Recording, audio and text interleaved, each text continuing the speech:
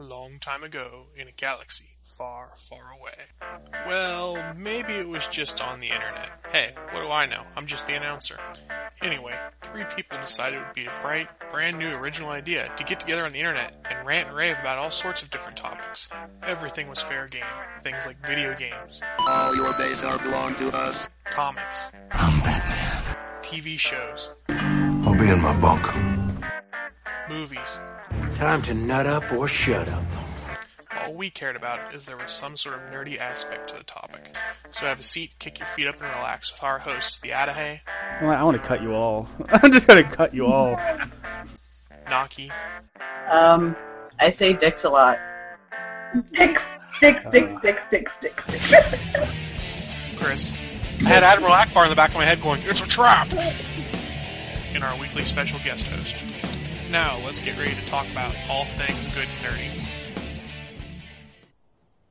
Alrighty, everybody. Good morning. Welcome to All Things Good and Nerdy. The title of the show is You'll Never Know the Difference because Chris just happens to be locked away drunk in a corner somewhere. You'll never know the difference because Chris just happens to be locked away drunk. Uh-oh, we got an echo. Someone's echoing. Anyways. We have... Did you mute your YouTube? Gonna do a test here. YouTube is muted. All right. This is yeah, that helped. I'm wondering if someone's watching on YouTube at the same time in our little Google Hangout, I'm gonna get the echo. No, I am not. Okay. I had to check because I had YouTube open, but I am no longer not at all. All right. I have to just mute it. You'll be fine. So I think that's just the, I'm not worried about it. I will just have to listen to myself at the same time. All right, so technical difficulties as usual per ATGN standards. So, anyways, welcome to All Things Good and Nerdy, episode 16. You'll never know the difference. This week we have episode 16, 2 guest hosts. We have Eric. Would you like to shameless self-promote yourself? I will shameless self-promote myself very quickly. I am Eric Marushak. In case you've ever seen me, I'm at conventions all over the United States. I'm a chalk artist and an illustrator. And I have a very strong suspicion that I am the cause of this crazy echo right now. I might test that out by jumping out real quick and jumping back in, see if it goes away. But you can check me out on pepperinc.com. You can check me out on my Twitter, which is @pepperink. You can go to Facebook, which is @pepperink. I do everything that's pepperink. And you can see my illustration work, my drawings, my time-lapse videos, everything. So that's who I am, and that's what I do. And if you have gotten to see his work, it's very, very, very, very cool. And I strongly recommend checking it out if you are if you're coming out to, I believe you said the next one is Star Wars Celebration. So you're coming out to, I believe you said the next one is Star Wars Celebration. Next one is Star Wars Celebration. Sorry, the echo is catching up to me there. It's coming up in 3 weeks, and I'm doing some sort of artwork reveal there. They haven't told me what yet, so it's going to be interesting. It's coming up in 3 weeks. Yes, and I will be there as well, so I will probably be the one bugging him the entire I'm gonna jump. I hate to do this live, but I'm gonna jump out of the chat real fast. Stay out for about 30 seconds. Tell me if this goes away, because if it is, I'm the cause because of the lack of headset. So I'll be right back. Okay. While Eric has stepped out, we'll go to our bald replacement for this show. Our tabletop champion, Mr. Ryan Numerick. Go ahead. Shamelessly self-promote yourself. Well, I feel I am Ryan Numerick. I run a blog called Plus 2 Cents. You can see the happy link in my happy little name badge at the bottom there. I think it's only fair to tell your listeners that Chris is actually here right now. Eric and I are Chris. We do the fusion dance in the morning, we become one, and we are Chris. But unfortunately, we did not have time this morning. There were some hiccups. We had a bad transformation for those of you who are Dragon Ball Z fans. I know that's such an old reference, but I've been watching. But it's a great reference, so it's okay. I've been watching Dragon Ball Z abridged lately, and it's such a laugh riot. I couldn't help myself. So, but yeah, that's me. That's what I do. Yay. I like board games. And then we have our usual suspect, our very grumpy Adahay. So let's go to Mr. Grumpy Pants over there. I'm not grumpy. Yeah, you are. Don't even lie. Anyways, I've reworked the Adahay.com. It's now based around my Tekkit server for Minecraft. Sorry, but I needed a website and I didn't want to buy another one. I've run a very successful Tekkit server. Yeah. Yeah, go Tekkit. Yeah. It's awesome. TheAdahay.com. Check it out. Woo! Also, live streaming a lot over at twitch.tv/TheAdahayGaming. And as to the echo, I thought about something. It wasn't echoing before the live stream started or before the podcast started, but it was echoing after it started. Thus, to make me think that it's it was already. It's the YouTube or the Twitch playing the sound over again and then being picked up. Pretty much, yeah. It was my fault. I found under about half a dozen open windows a small minimized bar that was playing our live feed, and I had to actually X out of a bunch of windows before I even discovered it. So I apologize profusely for completely destroying the opening of the show, as I knew I would do. And probably no one understood a word I said in terms of my shameless self-promotion, and that's what I deserve. So we're I was going to say you can go ahead. You can go ahead and shamelessly self-promote again. It's all up to you. Well, of course. Yeah. Here, let me actually. I'll even kill the show more. Here we go. Sweet. So if you want to follow me, this is my website this is Facebook. That's eric@pepperinc.com. My Facebook page, and you can see what I do just by my banner up here, the chalk art. You can follow me on Twitter, and apparently I follow Grant Wilson from Ghost Hunters, and always has interesting things to say now that he's left the show. You can follow me on my own blog, which is pepperinc.com, where I talk about some of my other things I do, like I actually just recently did a comic strip for ShiftyLook.com that was a take on Dig Dug's 30th anniversary, and that's live on ShiftyLook.com. So, yeah, I'm all over the place, and that was my shameless self-promotion without echo. Thank you. Yay, we could hear you this time. Can I just take a second? Eric, I gotta say, I'm gonna gush because I saw your work at C2E2 where you did the Hal Jordan, and that blew my mind. I was so impressed with that. It was one of the most amazing things I've ever seen.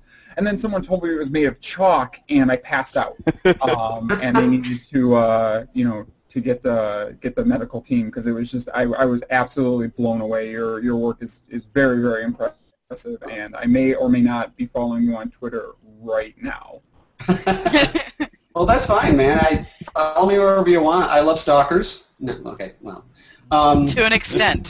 There's good stalking. The stalkers that simply say wonderful things about me are the ones that are the ones I like.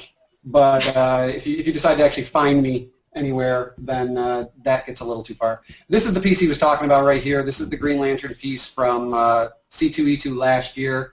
The original art was done by Ivan, and I, to this day, can't pronounce his name properly. I think it's Reyes, but some people said it was Reese. I heard both. He was nice enough to stop by while I was working on the piece and gave me the thumbs up, so I take that as a positive sign. And yeah, this is all chalk. So for those of you who don't know my work, this is a prime example of the type of stuff I do live at shows. And I also record time-lapse videos of the entire process. So if you go to my website or you go to YouTube or anything, you can find that piece and you can watch a time-lapse of the entire 30-hour process in about 4.5 minutes. And we lost Ryan. Kirby Crackle, by the way, so it comes out really nice. We're about to lose Ryan for the next 5 minutes. Yeah, what? I've just been scrolling through pictures. Exactly. Luckily, I've got my bib handy, so when I start drooling, I'll be okay here.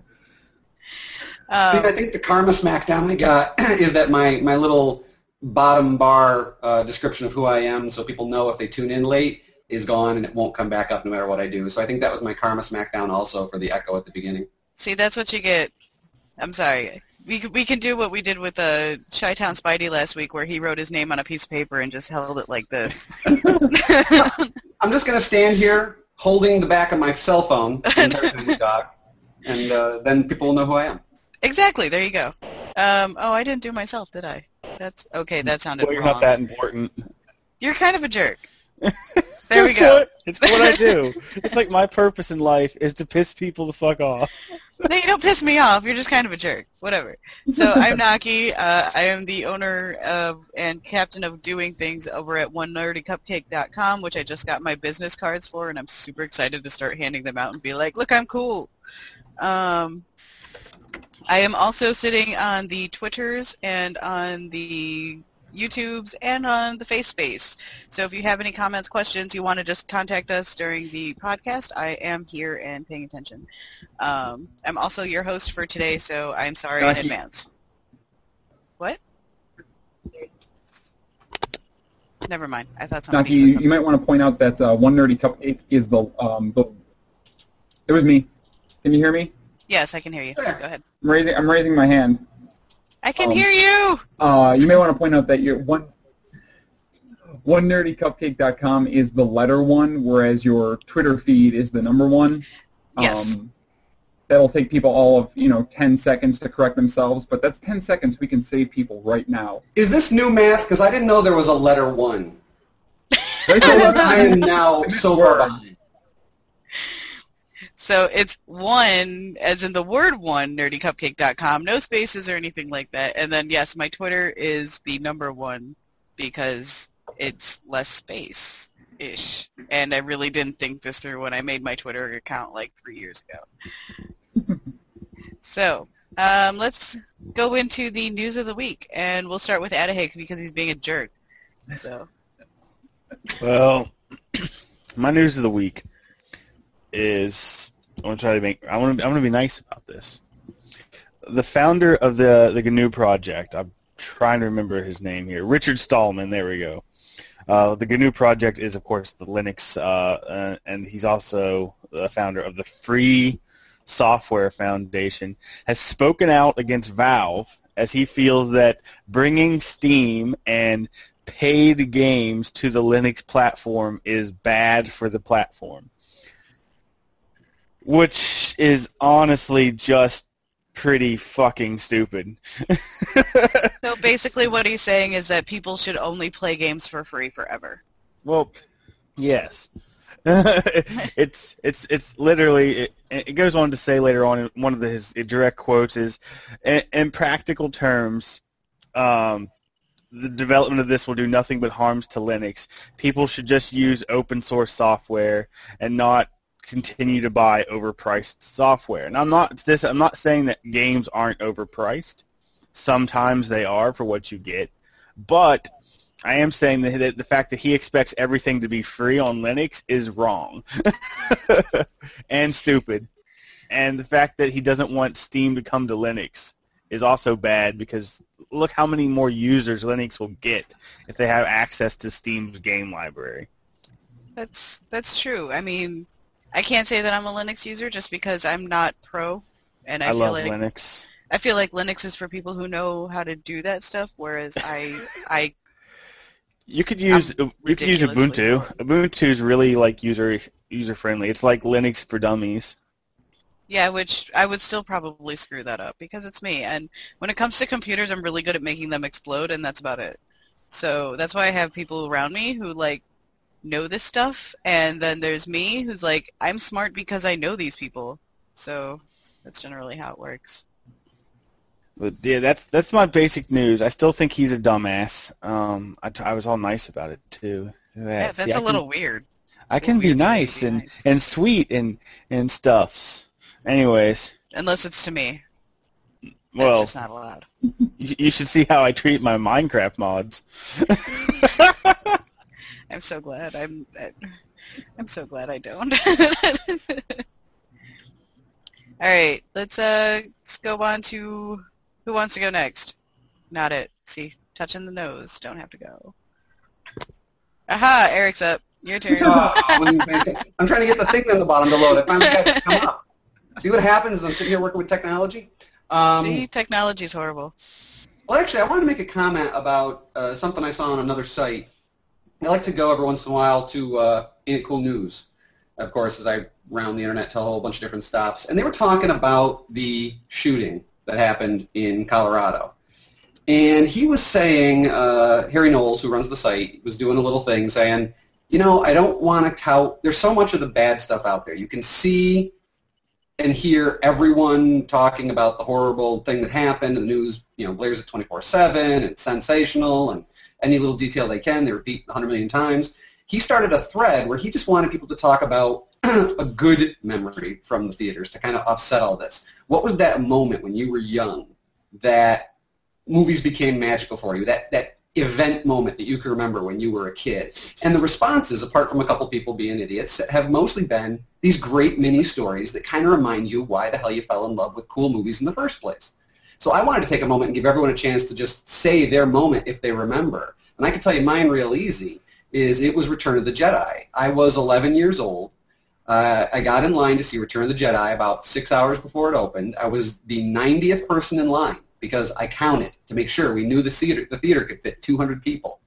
Well, over the course of the 4.5 hours before the movie started, about 108 people budged ahead of us. Our numbers, the line got huge. It got like 6 people wide. We were thinking, we're not going to make it. We're not going to make it. You know, I'm this little kid covered in like Star Wars buttons and everything, and I'm all freaking out. I'm not going to get to see the movie. We made it in with like 7 people to spare. I was like one of the last people to come through the door they gave a ticket to. Got to see the opening showing. Didn't get to sit with anyone I knew. Had to take a seat way in the corner. I was behind someone who was so tall. I had to sit the entire movie with the seat folded up and sat on the folded seat so I could see over this person. Didn't care. I don't remember an ounce of pain. I was totally into the moment because I got to see it. Right. And to me, that was just this fantastic, we'll never forget it experience that was just so cool. And, you know, I'd love to have more of those. Every time I go into a movie, I kind of want to recapture that this is going to be magical for me type feeling. But I was wondering if anyone else had experiences like that they remember when they were young, this movie and this moment. I do, but I don't know about these two. Oh, I can name one. I can scrounge up at least one. The one that springs most readily to mind is when I was in high school, the Lord of the Rings movies came out, and I remember not so much the movies, but the having to trudge into school on Friday morning because me and my friends had snuck out of our respective houses to go and see a midnight show on Thursday night. Or if those were Wednesday releases, then it would have been Wednesday morning. I don't remember if they were Wednesday or Thursday releases off the top of my head, but the not only having my closest friends and I just dog tired and trying to just get through one day of school because all we could think about were these movies and how tired we were, but then also finding everyone else, like being able to spot like, that guy was at Lord of the Rings last night. She was at Lord of the Rings last night because they were doing the same thing of just trying to stay away, like just their heads jerking up at their desk or something like that. A couple teachers I remember seeing kind of trudging, like just chaining coffee because they were all so exhausted. That was a great moment because it was just like, hey, there are a lot of us that really wanted to see this, and of course Fellowship, was like okay, Fellowship, but then to see the same exact effect when Two Towers and Return of the King came out was always pretty great. To piggyback off of the Lord of the Rings one, Lord of the Rings, The Return of the King was the very first movie that I ever cried at. And I cried at the end of it. And I don't know if it was just I was emotional that day or whatnot, but I cried, and it was bad because like I had all my friends around me just making fun of me because I cried. Even with the 36 additional endings that came on there. But my actual, I'm just going to I'm ignoring you.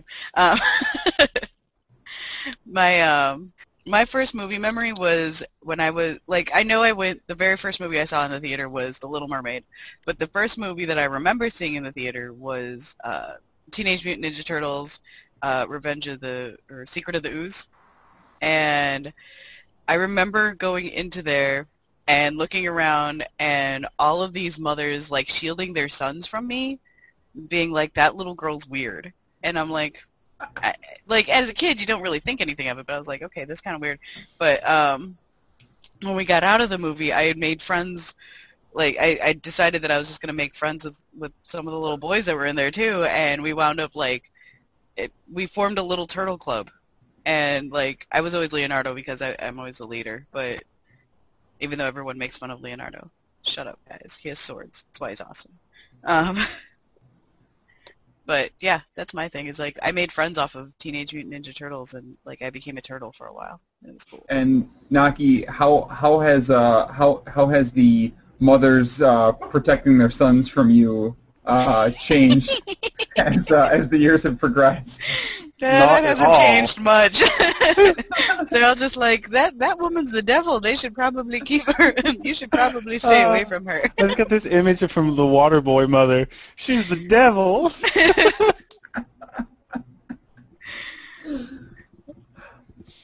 Oh, God. That's so bad. So bad. Do you have one? I can think the first movie I can remember going to see, and the only thing I can remember about it is that Danny Glover's in it, and they shove an elephant out of an airplane, and it cracked me the hell up. Operation Dumbo Drop. Yep. How do I know that? I could not remember the name of it, but I remember that it was really, really goofy. The entire movie was, and Danny Glover was in it. I also can say the first movie I cried at, and probably what actually did instill my love of movies and the theater is Where the Red Fern Grows. That movie was so sad. God, That movie. That book was depressing. As to renewing the magic in theaters, the first time I was in a theater, I believe it was The Avengers. The midnight release for that. The trailer for The Hobbit came out. The entire theater started singing along with it, and it was absolutely fucking amazing. Man, I wish my theater was that cool. I should. I gotta mention. The first movie I remember seeing in theaters is also Teenage Mutant Ninja Turtles 2: The Secret of the Ooze, and I remember my parents knew that I would freak out if I knew we were going to see that, so they put me in the car and they blindfolded me.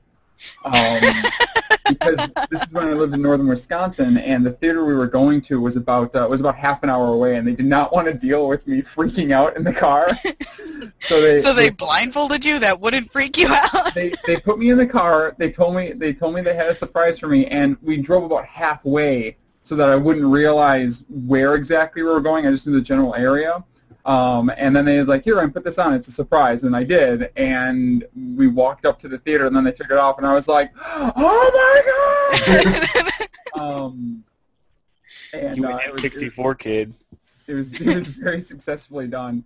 Can you imagine if someone tried to do that nowadays, blindfold their kid and throw them in a car, and what kind of lawsuits would happen, and people seeing that, it's like... I just see bad... yeah, exactly. A kid can't last for 5 minutes without his damn cell phone, so it wouldn't work. They were simpler times.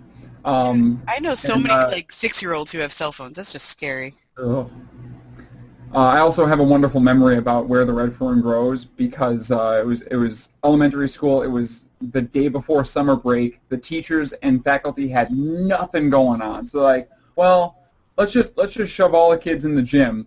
And we'll set up some TVs and we'll throw a movie on. And they decided to show Where the Red Fern Grows. So that was like the feel-good hit to start our summer off of.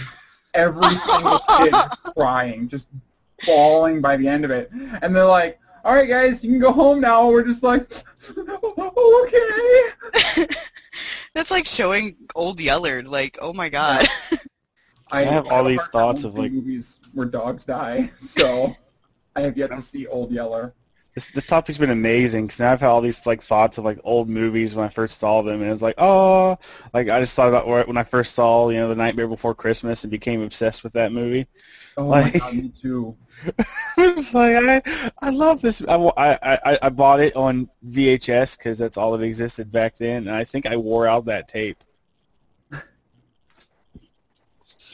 I'm trying to think. Like, we did a whole bunch of like midnight showings and stuff like that, where people were just like going in costumes and stuff like that, and it was just fun. Like, I know that's gonna change now, like especially with the costume thing, but like going in costume was the thing. And then like for the longest time, I worked in Rocky Horror, and that was just its own crazy entity on its own, I guess.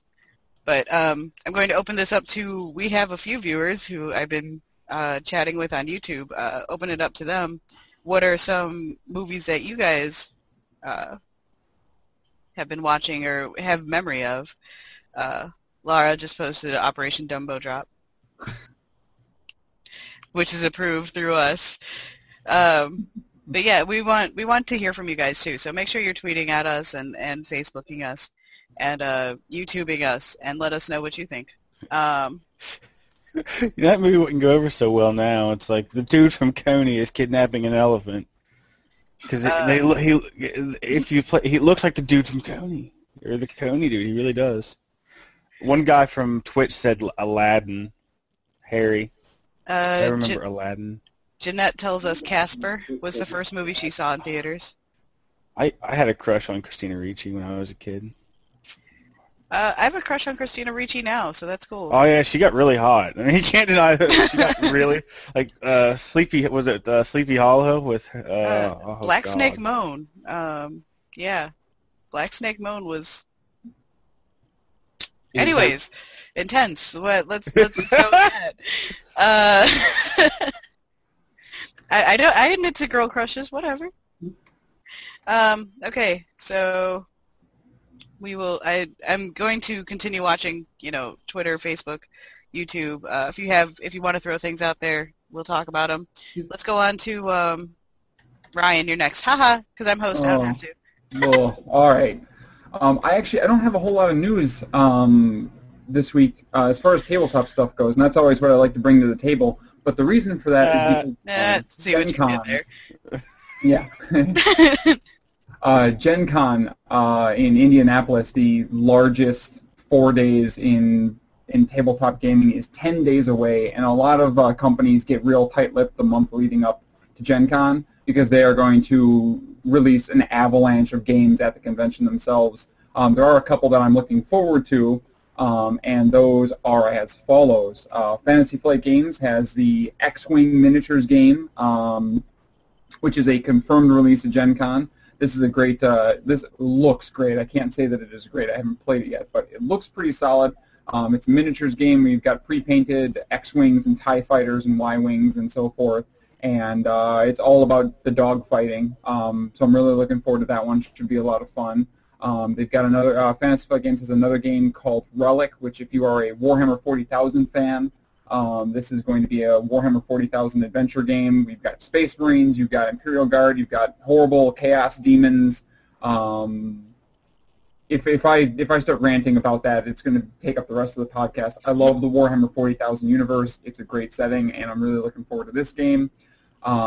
And the other big one, and then I promise I'll stop ranting, is Mage Wars, which is a pretty interesting-looking miniatures game as well that has a lot of elements of Magic the Gathering, where you have your mage in the center of the table, and he's summoning monsters, and you're moving them across the board in a chess-like style in order to kill your opponent's mage and all of their creatures. So. If and when you guys have me on after Gen Con, I will have a whole slew of new information, but until then, I am simply waiting with bated breath. I am really kind of sad that I'm not going to Gen Con, because outside of what you're talking about, like, I just enjoy Gen Con, because tabletop is fun. Every year, I want to go to Gen Con. I want to do a piece at Gen Con. There is such potential with the game art and the box cover art and the stuff that comes out for those. I would love to do a giant piece, But it's tough because you got to find the right connections with people, and right now I don't have much of an in route to the tabletop gaming to that offshoot. I mean, video games know me, comics know me, anime knows me. That's about the big three. So while you're there, if you want to throw in a good word for me, I used to be friends with a magic artist, but they fired him. That makes things difficult. Yeah, he was my favorite fucking artist. If you ever played Magic, he was Edward P. Beard Jr. All of his art. He's from Pittsburgh. I used to go and chill with him all the time, and he's a good guy. And he actually has gifted me and Jess a couple custom pieces. But yeah, Wizards fired him because they felt his art was no longer met the needs because he was too fantasy oriented, and they wanted to be more sci-fi. What's the name? I would like to look him up. Edward P. Beard Jr. How do you spell that? Well, Edward I know, but I'll put it in the chat. Okay. Going back to the topic that Eric had brought up previously, we have Lara, who says, the first movie I ever saw in theaters was Aladdin. I remember being amazed by the theater experience and totally fucking scared shitless when the genie popped up at the end of the credits. I did the same damn thing. I jumped when the genie popped up. Robin Williams is awesome. I don't know what you're talking about. I feel your feels. I jumped too. And then Undoughty is excited for Relic. Yay, Relic. Mr. Nanny. That was amazing too. I never saw that in theaters. I remember watching it, but I never saw it in theaters. I am checking out a little of this guy's art just to go back for a second. It's quite impressive. I'm surprised they let him go. Well, yeah, he did some of the most notable art, too. Like, he did Nicol Bolas, all the Elder Dragons were his, and those were really noticeable, recognizable, popular pieces. But he does have a really high fantasy feel, and they did try to go really techie for a while, so... I see they got tons of his stuff. It's really cool. Yeah, Wizards pulled a Square Enix and went the Final Fantasy route of, we're going to skip the fantasy part of it, and... go all crazy, cybernetic. I'm still angry about Final Fantasy VIII is what I'm trying to say. Tell us how you really feel. Go into super dick mode. That's all you. My super dick mode about Final Fantasy VIII, that game frustrated me so much. And I'm one of the rare people that I loved the system. I loved stealing magic from my enemies and organizing all my spells. And I loved, it still had the limit break system, which was great. And I haven't played it in a while, so I'm kind of blanking on what other technical aspects of the game I enjoyed. But I hated the story and I hated the characters. I only got through the first disc, and I could only stand so much of Squall speaking in ellipses and nothing but ellipses because he was this tall, dark, silent hero who wore leather. And I'm like, you belong in a gay bar, sir. And the gunblade was the most retarded weapon I've ever seen, and every single character was just like, all right, look, Rinoa, her limit break was that her dog jumped on her arm and she shot her dog at the enemy. That's retarded. I don't care how big a Final Fantasy VIII fanboy you are. You can't be like, oh man, Rinoa's first limit break was amazing because she shot a dog off of her wrist crossbow. And oh my god, and then the first disc, the climax of the first disc is that you turn your school into a hovercraft. Fuck that. That was dumb. I was so, at that point I figuratively flipped the table, I took the disc out, and I played Final Fantasy VII and Final Fantasy IX and Final Fantasy Tactics and Final Fantasy VI like a sane person. Zell was pretty cool, though. Everything Zell had to say I was all on board with. He liked to punch things, and that was fine. And thus ends the super dick mode. Yeah. I never played Final Fantasy VIII, and now I'm kind of glad I didn't. I really like Final Fantasy VII, though. The last thing I'll say about Final Fantasy VIII is there's this weird phenomenon I've noticed in Final Fantasy fans, is that most Final Fantasy fans, and this is a blanket statement, and I understand that there are exceptions, but most Final Fantasy fans I've met either love Final Fantasy VIII and hate all other Final Fantasies, or love all the other Final Fantasies and hate 8. and it's a very strange phenomenon. Well, it doesn't seem strange to me. It basically seems like telling you 8 was the standout, incredibly different one from all the rest. So either you love it or you hate it. I can see why. Yeah. Everyone knows it, so, they win on that front. Oh, shit. I gotta do my news of the week, don't I? Haha, now it is your turn. Damn. All right. So Geekology posted something that's really interesting to me. A billionaire wants to create a Jurassic Park resort, and I think that's really badass because I would spend all my money and it was a shut up and take my money moment when I read this.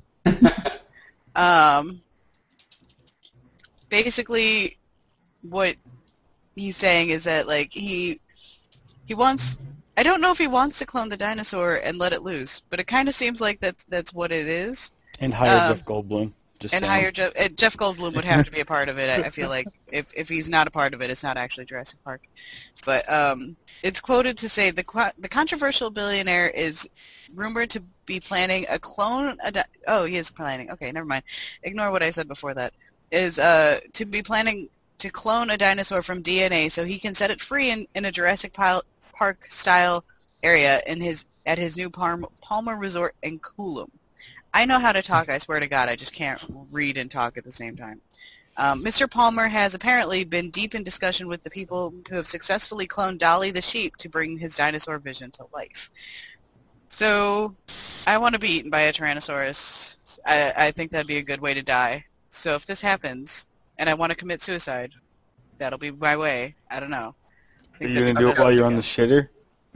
No! I will be classy. I will be in a dress with one of my little hair flowers, and I will... You'll be chained to a stake alongside a goat, right? Exactly! I will be classy, damn it!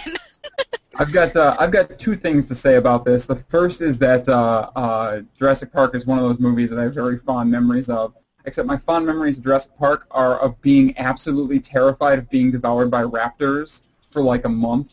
Like, it doesn't matter. I was at the mall. I was terrified of raptors. I was at home in bed. I was terrified of raptors. I was at school in class. I was terrified of raptors. Raptors were the most terrifying thing ever. And I really don't think that that's changed as I've blossomed into adulthood. Raptors are the scariest things ever. I don't know.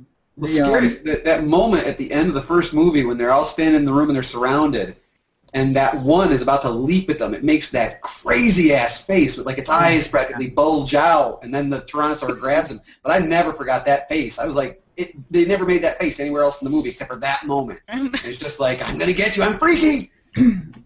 I can't decide whether or not the raptors are more or less terrifying now that we know that they had feathers. And I'm still waiting for the George Lucas style special edition of Jurassic Park where they go and they add feathers to all the dinosaurs. See, the pre-production work they were doing on that, where they were trying to decide between stop motion and digital. They had done a composite. They'd put together a whole mock-up of the entire kitchen scene, where the two raptors come in hunting through the kitchen. They'd done it all as stop motion to kind of see how it would work. They had them flicking their tongues like lizards. And I just remember some guy came in who was a paleontologist, and he basically said, get that shit out of your movie, because that is not what they did. They were not lizards. They're like birds, okay? They move like birds. They think like birds. And so they were like, oh, we did lizard stuff with them, and they took it out, and they ended up going digital. But that whole sequence exists as a stop-motion sequence. I don't know if it was ever extras on the DVD or anything, but it was cool to watch. Interesting. I just to nerd out a little bit about science. There's a great TED Talk where a paleontologist is talking about the genetic research. You can get a chicken that looks like as a very close representation to a very tiny T-Rex. So I don't remember what that one's called, but you really can't watch a bad TED Talk. So I recommend taking a look at that one. As long as it's edible, I'm all in. I apologize to everyone on YouTube where I just lost the feed because my laptop was just like, hey, by the way, you're not going to do this anymore. So I apologize if you're watching on YouTube and we suddenly cut out. My bad. Are we back? Yes, we're back. I actually did find the link to that TED Talk because Google is my friend, and I really shouldn't assume that it's not going to take just 5 seconds. So I'll post that in the YouTube comments, and that's definitely worth watching. As I learned, and we've mentioned this earlier on the episode entitled "Don't Google That Shit," you can Google anything and find it, including a picture of a man molesting a Tyrannosaurus Rex. God damn it, Adahay. You can find anything on Google. And now, Naki is Googling it to find it. No, I'm not. I'm posting on the YouTube channel that we're back up. There's a fun game you can play with Google where it's, can I not find porn? Come up with the most innocuous phrase you can think of, like, willow tree or bucket or anything, and do Google image search, and if within the first, I'll say 8 to 10 pages, you have not found some sort of porn image or a woman in a bikini or something, you have won the internet, because it's really hard to do. Oh, we have 7 viewers. Look at that. Sorry, I just noticed. Hi, 7 viewers. Hi, 7 viewers. You know what? Call them out by name. Make them feel real special. Okay, I know we got Jeanette. We have Lara. We have our own Ryan. We have myself. Awesome. So 2 of our viewers are actually hosts that are on the show. So actually we have 5. And 6 on Twitch, but one of them may be Ryan, I think. Damn it, Ryan. You're screwing up our numbers here. It's okay. Well, there's no way I could be any of those numbers because I turned them all off because I was killing our sound in the beginning. So I made sure I'm not on any of those feeds. Hi, Patrick. Welcome. I think Ryan's sound broke. His mouth was moving, but there was no sound. I had myself muted because I was typing. Whoops. As for Twitch, because I want to make people feel special too. I'm not on Twitch. You're not? I'm only on the YouTubes. My raging narcissism only goes so far. Because we have Bacon, Baconism, Bacon, Hi Saul, Joshua, Maggot, Radioactive Mutt, Snickerdoodle, and the Garfield. For some reason, I thought you might have been Snickerdoodle. I don't know why. I feel like he would be a Snickerdoodle too.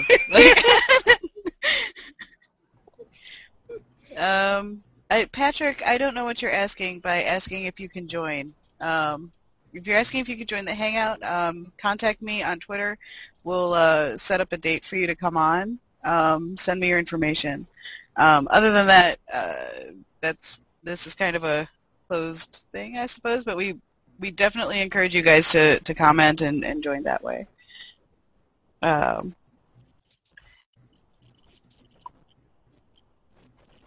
Okay, so anyways, the idea is, yes, so Jurassic Park style resort, yay or nay? What should we do? Do we do this? Are we going to be eaten by Tyrannosauruses? Or are we going to eat them? Or are they going to eat us? Or that would be delicious. T-Rex steaks. Well, as we all know, the history of anything new and technology or genetics or anything has absolutely no bad consequences whatsoever. So I'm all for it, because what could go wrong? If there's one thing I like more than science, it's mad science, and I think this definitely falls in that category. So throw the switches, get the electrodes going. Preferably, let's do this in a castle with a lightning storm going on, and I'm all for it. Yeah, this billionaire doesn't happen to own some dark, dank European castle, does he? It doesn't say so, but I think he needs to. By the way, Snickerdoodle is Lara. Lara. So, Lara's watching us on all fronts. Awesome.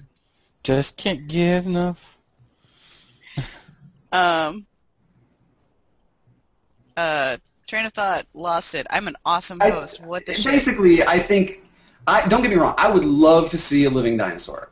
That would be the be-all, end-all, coolest shit in the world, to see a real frickin' dinosaur walking around in a zoo and be like, it may not be exactly what used to live, you know, because we had to clone it, we had to tweak things, but it's the closest you're ever going to get, and goddamn it, it's walking around, and it's cool.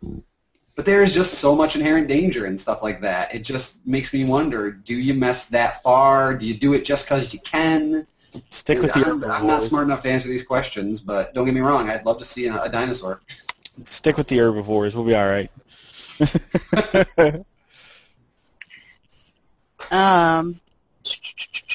What the hell? Sorry. Okay, so I don't know what that blue ghost is in your upper corner of your video feed that I keep seeing pop in. There's some little blue thing in the very upper left corner of your video feed. Oh, yeah. This? No, other side. Other side. It's like up in the corner somewhere. There's a little blue something. Like this? No, it's way upper corner, past the clock. Past the clock. There's only a painting up here. Oh. I don't know what else you're seeing here. You have a ghost in there, just so you know. Oh, good to know. Hey, Ghosty. How's it going? It looks like a little, like a beam of light or something swinging next to the clock. No. It's pretty obvious right there. Not to freak you out, so we're fine. Keep going. What's it? No. What's it on the whiteboard? Is it red rum? What's that? I'm gonna die soon. Huh, the clock's twirling maniacally. That's weird. Aww. I'm glad you guys can see this and I can't. I should point out that one of the rules that I have finalized for the ATGN drinking game is that when you drink whenever we talk about something in the background of one of the hosts' cams, but you only drink once if it's Naki. You drink twice if it's anybody else, because 9 times out of 10 we're talking about your Green Lantern poster or your clock ghosts or Lord knows what else you have going on in the background. I just have a lot of things going on. Going back a second to the billionaire creating Jurassic Park, Doom Monkey has told us that birds are living dinosaurs, but I'd love to see one of the extinct dinosauria alive again just for funsies. Completely agree, except for the raptors, because I don't want to die. So there's this game called Sentinels of the Multiverse, which is a tabletop game where you're co-op, you're all superheroes trying to defeat the bad guys. It's really, really cool. But you have to pick an environment, too, and one of the environments is like, I think it's called Primal Island or something like that. But anyways, you can get eaten by raptors as one of the things that happen to you. And which always makes me laugh when we can actually get it so that the bad guy gets eaten by raptors and not us, but it usually winds up as us being eaten by raptors. But anyway, I'll just pitch in that I love Sentinels of the Multiverse. That's a great game. I have the expansion pack now, so now we really got to play this more. But anyways, Ryan isn't far from me, so I can actually play games with him. Speaking of dinosaurs, I had meant to mention this when I had my opportunity for the news story or to plug my own stuff. But for anyone who's in the Chicagoland area or who can get to the Chicagoland area next year, who is a Godzilla fan, since we're talking about dinosaurs, Godzilla. I recently went to G-Fest, which is the nation's largest continuous Godzilla convention. It's a very small con. I think they only had about 1,500 people, which compared to like the Gen Cons and the Anime Centrals and the C2E2s is very modest. But it was a fantastic convention. I met a lot of really cool people. They had the original Ultraman there, Furuyuda.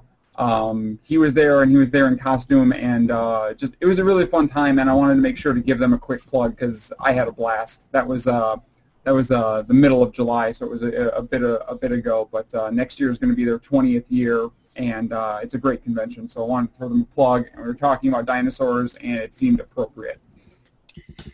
Did anyone check or catch the?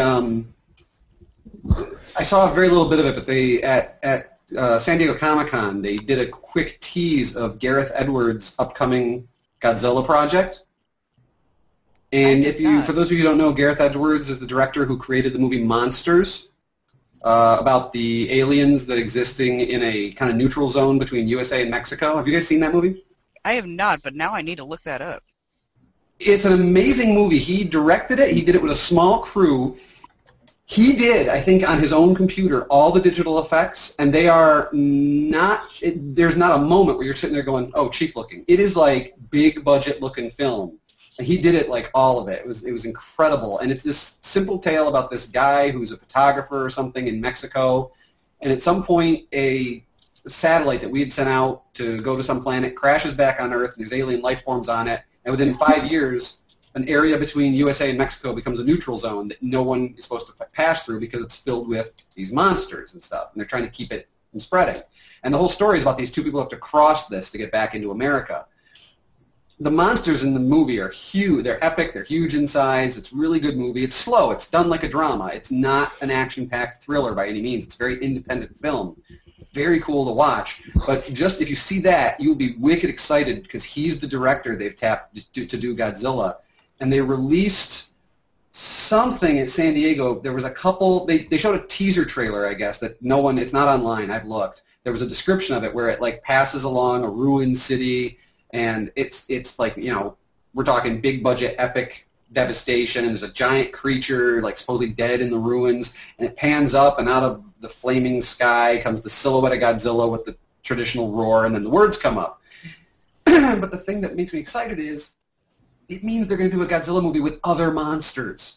He's not just going to be him showing up and the army goes after him. It's going to be, you know, a monster smackdown, but done big budget. And everyone said that this trailer was fantastic at San Diego Comic-Con. So I'm really interested in seeing what he's doing. But if you get a chance, I think Monsters is streaming on Netflix. Watch Monsters. Like I said, slow. Don't expect action-packed. But there's great moments with the creatures, and he really does a great sense of scale and stuff. It's a really cool movie. I feel like if any of us had watched it would be that one. Ryan. Yeah, I had not actually even heard of this one, but I see that it's available on Amazon for streaming through Prime, and I'm checking Netflix right now as well. But that sounds excellent. I've been slowly working my way through every single Godzilla film. There are a couple that I hadn't seen, and some of them were kind of hard to watch. So it'd be interesting to actually see something more modern that's actually got some work and thought put into it. And it is in fact on Netflix. Yeah, not. Right. Now, Monsters is not a Godzilla movie. He's the director that's going to make the Godzilla movie coming out. Oh yeah, yeah. But just cool monster movies in general, I'm all for. And actually, not only is it on Netflix, it's also in my instant queue, which I have this horrible habit of just adding movies to my instant queue and not even realizing it. I do it when I drink a lot, and then I wake up the next morning like, what are all these doing here? But anyway. And suddenly he starts watching all the most random shit. Don't drink in Netflix, kids. Yeah, do not. You'll get some weird choices in your queue. I'm wondering if any of the people watching out there, has any of our viewers seen Monsters, and what were their take on that movie? I have no response on that one yet. Let us know. Will do. I'm keeping everybody up to date as much as I can. All right, so let's go into let's go into movie and TV news. Might as well.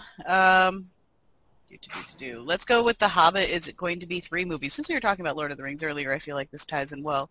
The Hobbit is now going to be 3 movies instead of the original. Originally, I guess it was going to be 2. But Peter Jackson has decided to make this into a trilogy. What do you guys think of this? Stretching out the movie for more money.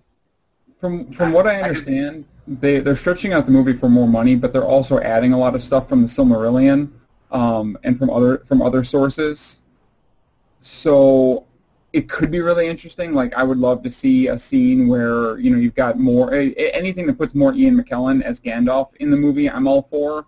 And I understand there's going to be scenes where he's fighting the Necromancer, and just a lot of the little stuff that, you know, were in Tolkien's notes and in other books and compilations and stuff. I think are going to be added. I'm curious to see where they're going to break that story up, though, because The Hobbit is a very tight, solid story by itself. And when they announced that there was going to be 2 movies, I was kind of with my wit's end trying to figure out where they were going to break it up. Now that it's going to be 3, but they're also including more material, I'm still kind of like, where are they going to break this up? What are they including? What are they not including? There's some hints to the break in the title of the second one, because it's the there and back again in the title, which gives a good amount of hints to where the break's going to be in the first and second one. Now, do you guys, I guess, like, the cash grab amount, like, I could see it being a cash grab, but do you also think that with the addition of the Lord of the Rings appendices in there that they said that they were going to use, with the addition of the similarity, let me try that again. With the addition, enunciate, the similarian things being added in, do you think that this will help or hurt the whole thing? See, I was, from the get-go, I didn't mind it being two movies, because I think the book is big enough, there's enough that goes on, that he could, to take his time with it and do it right. I'm like, I think it would have been a little tight as one movie, even if they did that kind of 2-hour, 45-minute length type thing. So I was okay with two, and then I had my initial gut reaction with three was, what are they doing? And then, like you said, when I heard it's all this additional information, I think Jackson is such a Tolkien fanatic. I really have faith in him with this. I don't think he's the type of person, I have not seen him do anything yet where he's just like, well, I'm going to do this for money. Everything he's done has been something that he really loved making. I mean, King Kong, even though it was overdone, kind of bloated, he loved he poured himself into every second of that movie. It was such a big undertaking.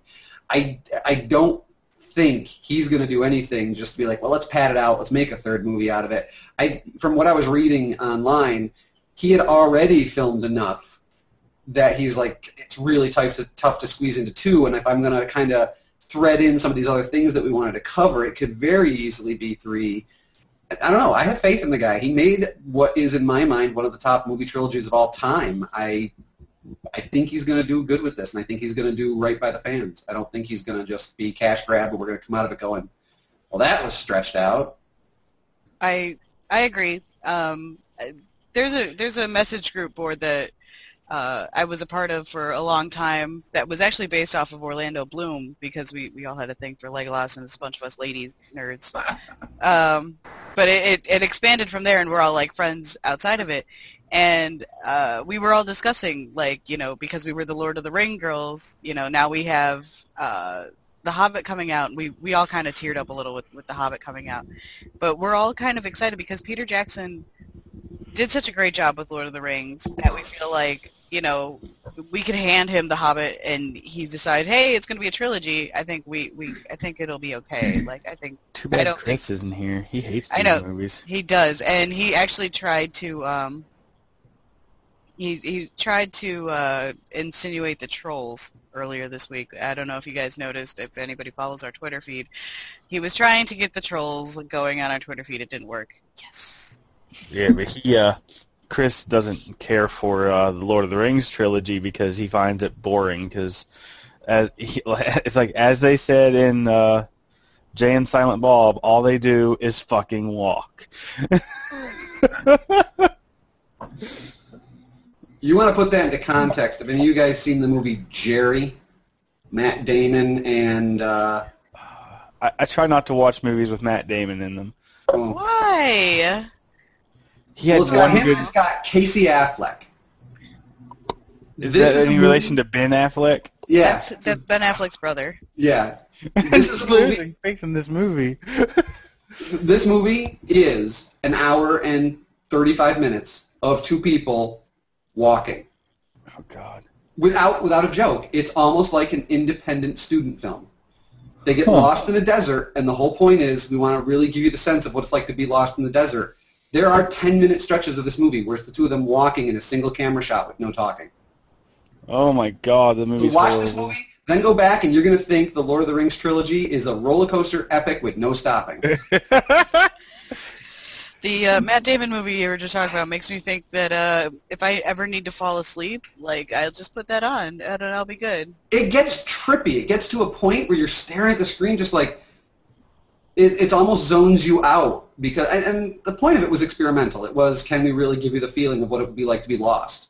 And they do these long stretches of just being lost, filmed real time. But, yeah, it really, I don't know how I got through it.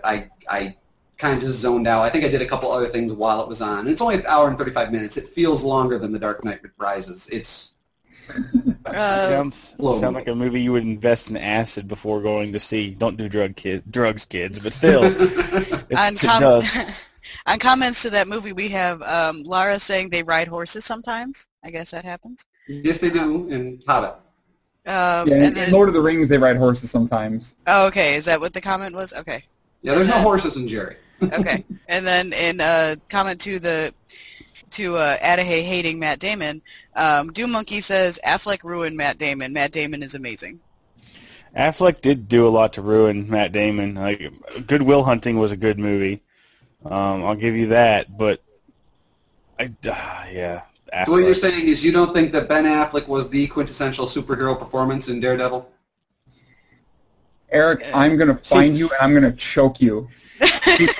We had, I'm kidding. I hated it. All that fanboy gushing that I did before, it's gone. It's rescinded. done. It's completely forever. Rescinded. It's like my state finally had another person that put it on the map in the acting world, and he went and ruined her too. So Who? Jennifer Garner.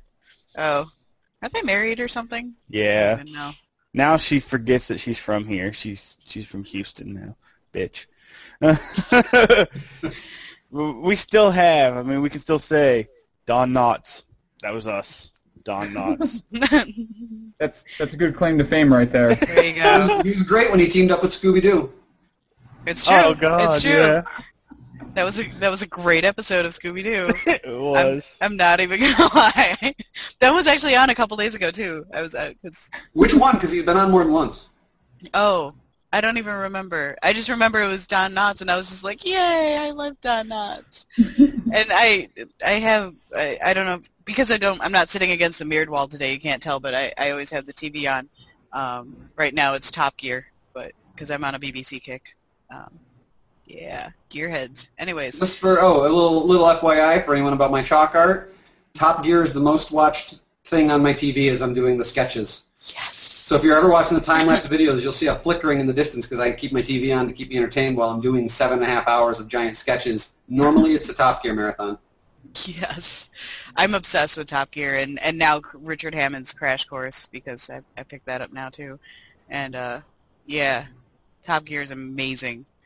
I'm a gearhead by whatever. Grew up in mechanic shop and whatnot, so with my dad and I used to restore cars, so yes, there's a reason why I'm into cars. Anyways, let's continue on. So Hobbit's 3 movies we're good with. I have movie news. I have like the greatest movie news. Go. And it's really just one sentence, but I read this and I was so happy. And I don't know if you guys covered this in the last episode. I don't know if it was released then. This might be old news, but Christopher Eccleston is now cast as Malekith in the next Thor movie, and I am all sorts of gooey and warm about that information. That wasn't released yet, last episode, so you are the one to premiere that. But when that was announced, the first thing that went to my head is the Ninth Doctor is going up against Thor. Nerd. Yeah, I don't know if there's really anything more to say about that. That's just I'm so excited for that. Like, I'm gonna go so far as to say Christopher Eccleston was the only redeeming quality of the first G.I. Joe movie. He was the only character I could stand to watch and interact with the film. So having him in a movie that's actually going to be decent, if not amazing, is pretty exciting. Is The Rock going to be in it? The Rock suddenly is Thor. Drink. Did you hear that they're discussing The Rock being Lobo? Yeah.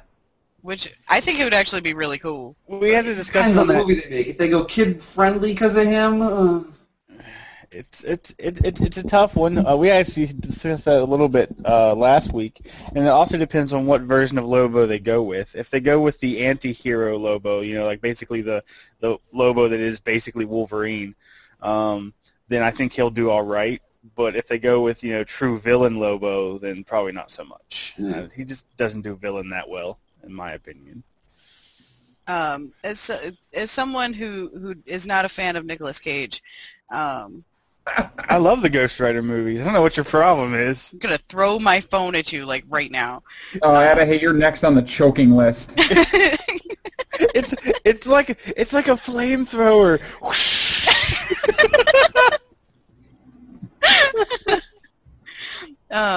Okay, so oh my god. So, God, this is awful. So he was Christopher Eccleston was in Gone in 60 Seconds, and that was the best part of Gone in 60 Seconds. That was what I was trying to say before Adahay told me that it was like a flamethrower. Wait a minute. You mean Nicolas Cage wasn't the best part of Gone in 60 Seconds? Come on. When they played Lowrider and he put on his glasses and he popped his collar, that was gold right there. Like, or when he's banging Angelina Jolie in the car. Nicolas Cage is the best part of movies he's not even in. Okay? Come on. It's like, did you not want to bang Angelina Jolie in that car? Seriously, come on. Actually, Eric, I think you're onto something because, man, I was watching G.I. Joe, The Rise of Cobra, and I'm like, man, Christopher Eccleston's pretty decent. The rest of this movie is garbage, but at least Nicolas Cage isn't in it. And I think the best part of G.I. Joe, The Rise of Cobra was the fact that Nicolas Cage wasn't in it. What about what was it, Big Daddy and Kick-Ass? Okay, I liked Kick-Ass a lot, so I can't really say anything there. Because I like when he's burning. I couldn't help, but this is actually really amazing. So I didn't know anything. I didn't realize he was actually saying something in Kick-Ass when he's burning, and I put on the subtitles because I'm actually kind of hard of hearing. My hearing sucks, so I'll put on the subtitles every now and then. And I'm like, oh, you're actually shouting commands. I had no idea. I thought you were just screaming. Okay, so Doom Monkey has also quoted our favorite movie, Ghost Rider. It feels like my head's on fire, but I'm all right. Such a bad movie, God. Remember the first one, the straight edge girl that was in the first one? She's like, his hair was all like... And the worst part was, I remember the first image I really saw, in a commercial, live film footage from that movie, was a shot of him riding the bike next to, what's his name there? The guy who played the cowboy, I can't think of his name all of a sudden. Yeah, the really good actor. Yeah, the only good actor in that movie. Riding the horse next to him, and both of them in flames. And I'm like, that was such a cool image, an old Ghost Rider with a new Ghost Rider. My God, this movie has such potential. I hate when they do that to me. The dude from Roadhouse. Destroy my hopes. Say his name? I missed it. Sam Elliott. Elliott. I kept wanting to say Sam Rockwell. Sam Elliott. Sam Elliott, the dude from Roadhouse. He's also in Mask, which is another movie that makes me cry. Sorry. So yeah, that image of the two of them riding along had such potential, and I was like, oh, this could be a really cool movie. Was not to be. You know what? Even though I was really skeptical about Nicolas Cage as Ghost Rider, I really wanted Ghost Rider to be a good movie because, that's my dad's favorite comic is Ghost Rider. So, for him, I really wanted it to be a good movie, and he liked it, but I don't think he. I wanted The Watchmen to be a good movie. We all get let down. I like The Watchmen. If you hadn't. Like Watchmen. I like Watchmen. I'm sorry, I got to go 3 there. I liked Watchmen. I enjoyed it. Even with the big blue dong, which I know was your favorite part, Adahay. God. Actually, I heard that they modeled that big blue dong on Nicolas Cage's penis. So. So he was in Watchmen a little bit. A little bit, because he's in everything. Just the tip.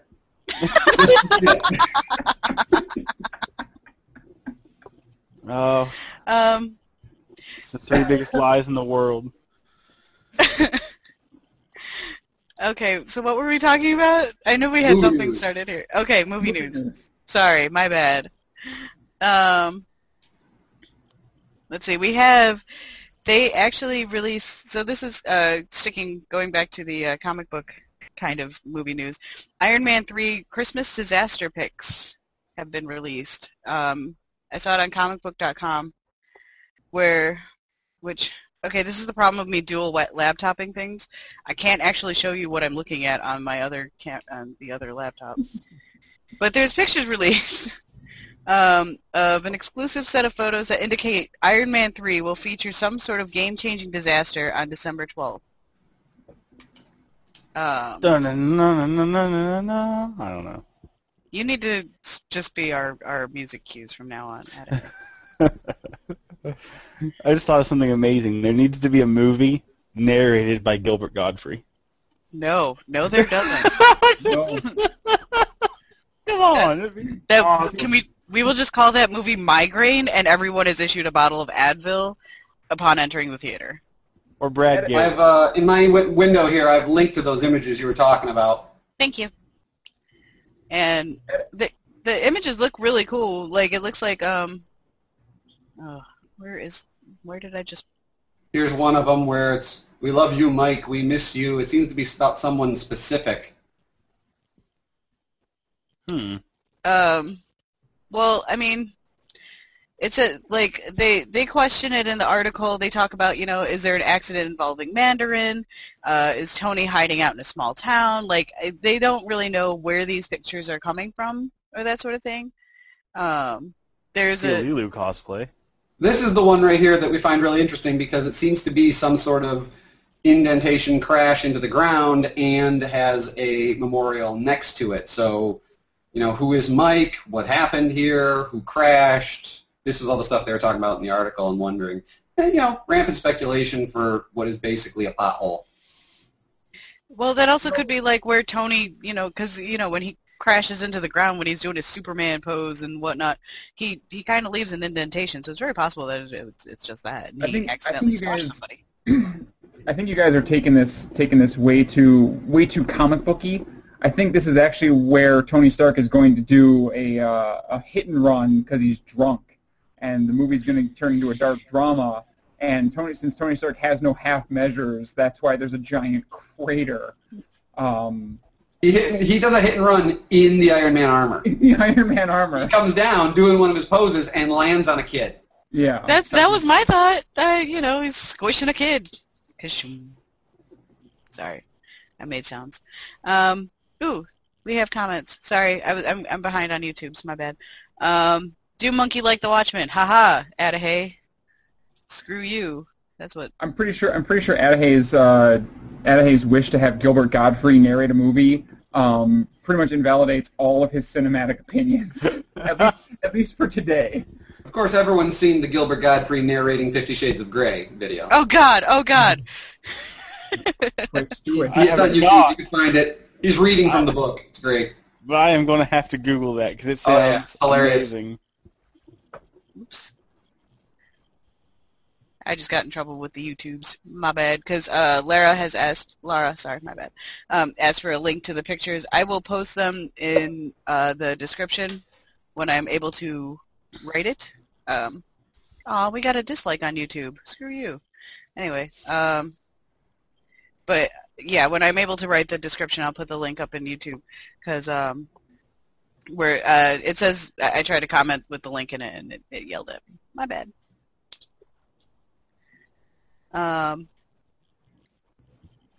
Whoever disliked us on YouTube, you make me sad, and now I'm gonna go cry myself to sleep. Thanks for that. You're a jerk. Okay, so let's go into.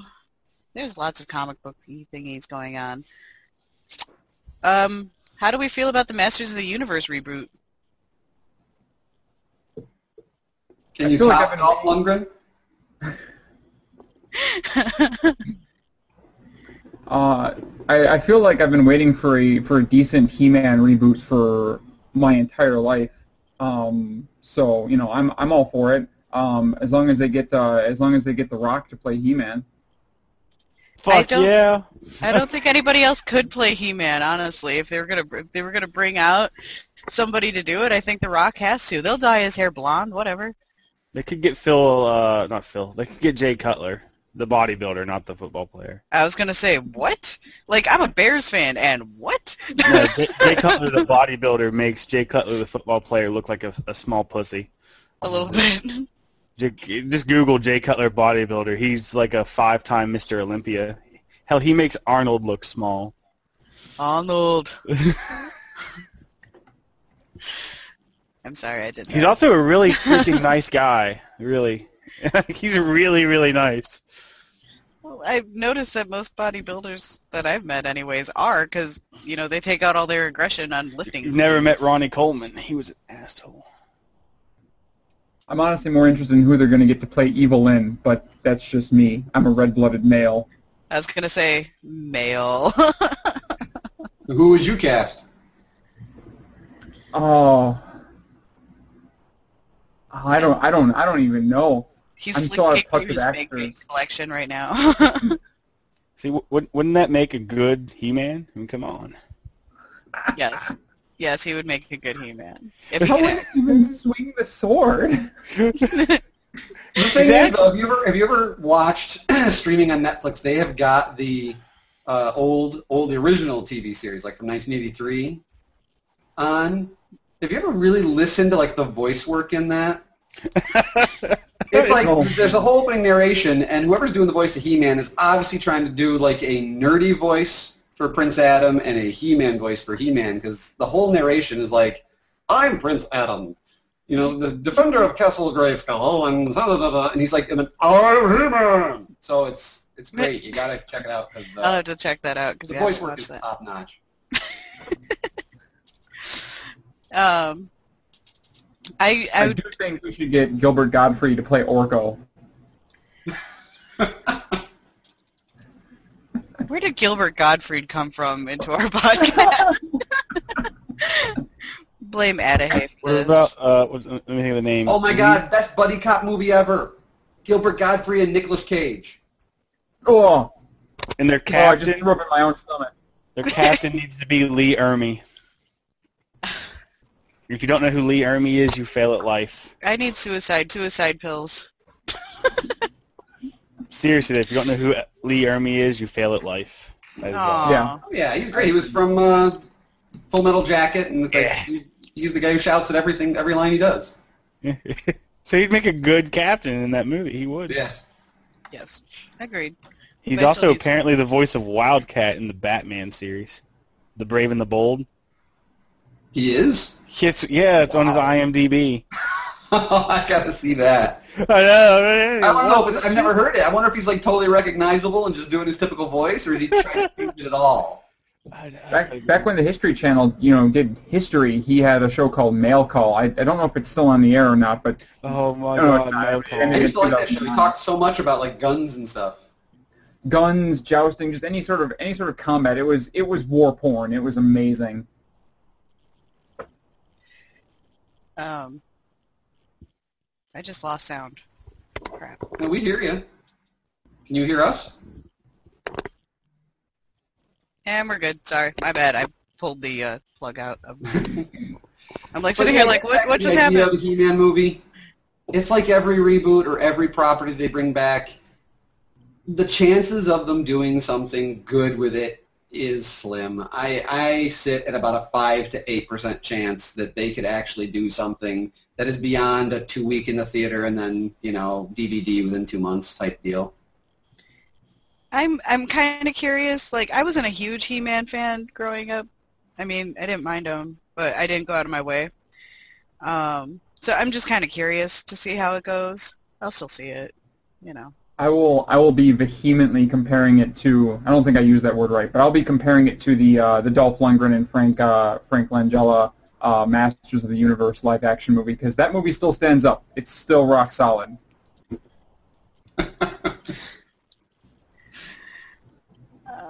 I love that movie as a kid. It was so good.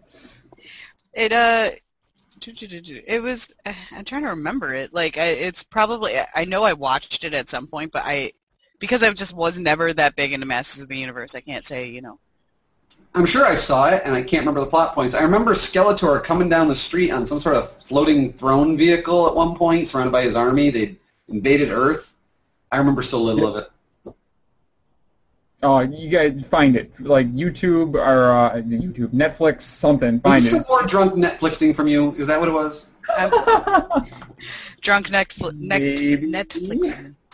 Drunk Yeah, I don't know if Netflixing Netflixing is is the the new hot term. texting. Let's switch gears a little bit. Let's go over to gaming and talk game things. SWTOR is now officially free to play. Star Wars: Old I Republic. thought they were starting that in September. Well, the announcement came out, so it's official that the announcement has come out. Is anybody surprised? Nope. Anybody? I've Crickets. been saying they had to do this if they wanted to keep their servers up and running. They had to do it.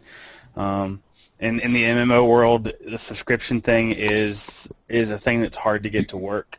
It really is. Blizzard's been ridiculously lucky with theirs, as has EVE Online.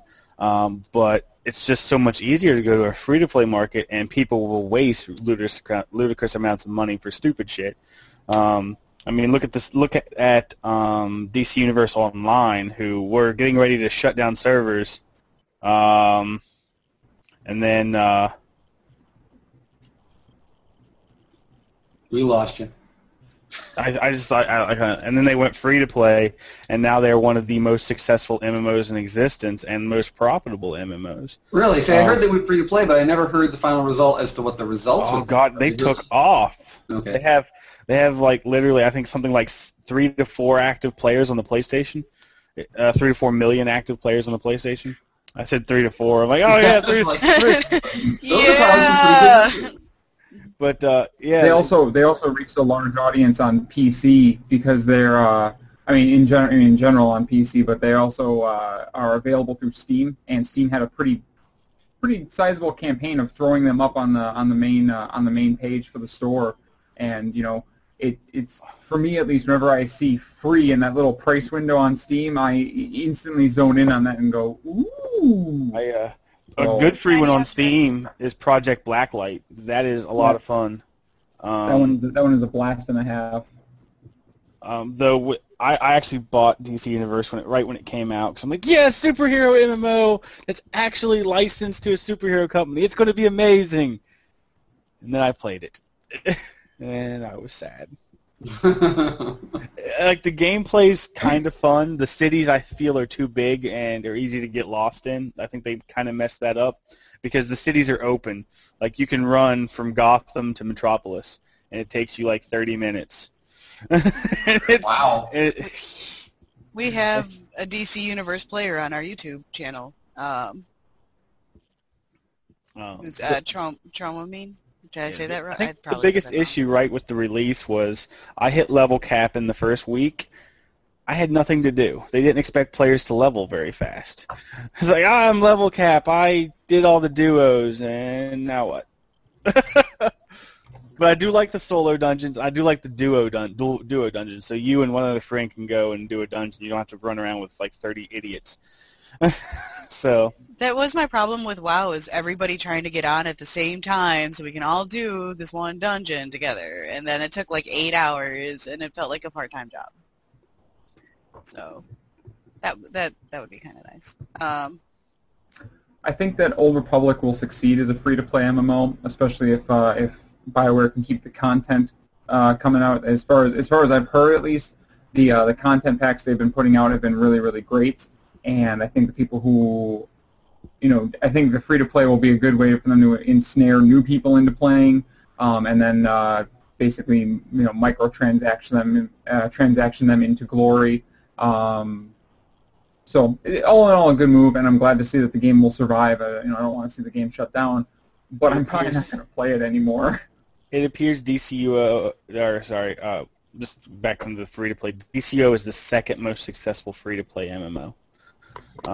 Still behind DDO. DDO is ridiculously successful because you can actually unlock everything in the game just by playing the game, but it will take you fucking years. But you don't actually have to spend money, but a lot of people do. I remember when Star Wars Galaxies came out, and I remember thinking, Star Wars, MMO, play with other people. My God, it's just what we've all been waiting for, and it was such a shame to see that sucker just languish. So when then I heard about Old Republic, and I thought, oh, Republic, you could get another shot, let's do it even better technology, more possibilities. And I hadn't heard much about it after it got launched. I mean, I saw some initial reviews that really enjoyed it, and people were saying it was cool, and then just vanished from any kind of news. I didn't hear it much, and then, this coming out makes me realize why. So I do hope it survives. I'd like to see one of these. I mean, the amount of potential story and stuff they could mine is huge. It just seems like it's right for that kind of world. I just wish it would catch on. Well, we have some interesting comments, or we have one comment going on very much, that Doom Monkey says on YouTube, it'll be a freemium thing. There'll still be a lot of content you'll need to pay for, which is what Ryan was talking about with the microtransactions. But they think that Star Wars Old Republic is the best MMO on the market right now. And they also Doom Monkey also misses Galaxies. I guess Galaxies. Doom Monkey and I have a lot of really fond memories of that terrible, terrible game, Galaxies. Someone got notified. That was me. Are you still there? Not me this time, I swear. Galaxies was a lot of fun, despite the gameplay sometimes. I take it you know Doom Monkey then. Yes. Yes. Okay.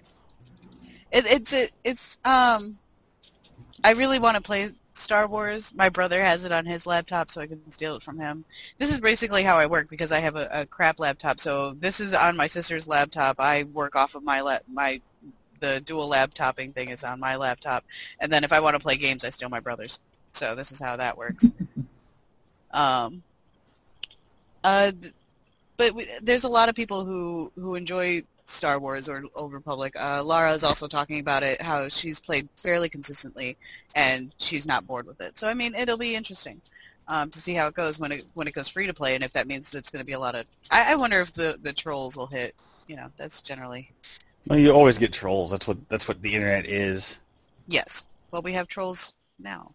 Good times. Lara, I will play with you when I have a laptop that works. Okay, so I thought that was interesting that it's going to go completely free to play. Not surprising, but I think it's interesting. Fuck EA. Yeah. Do you want to talk about the EA Zynga lawsuit? Since you would probably more... I haven't actually followed that much because I've been busy reading up on this idiot Linux guy.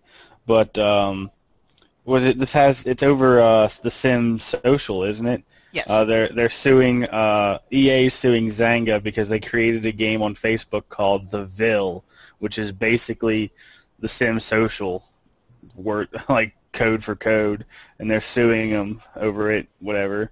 But basically, I think what EA sees here is Zynga's in trouble financially, like hardcore trouble, and they see that they can go for the throat and take their competition out if that's what the hell's going on. And they might even end up buying them out in the end and taking over all the Zynga games. So, we'll see. Rakito, which is actually Eric, a friend of mine, on YouTube says death to Zynga, so I'm okay with this. The Facebook games have basically destroyed most usability of Facebook. I don't accept a request, a post. All that stuff has been just eliminated from my timeline. I will not mess. If I'm going to play a mobile game, fine, I got a couple on my phone, small, simple things. I do my web gaming through a website called Congregate. It's got social games there too, and it's more streamlined for it.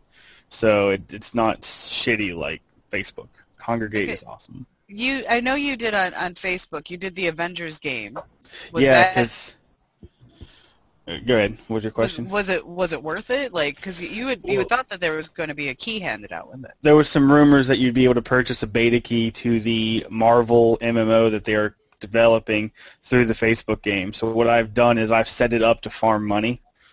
I log into it every day, farm money, so that in case I can buy a beta key to the Marvel MMO, I will be able to. No, the game is stupid. The game is shit. But I'm using it for other means because I want to fucking play the Marvel MMO as soon as possible. Oh, and also... Go ahead.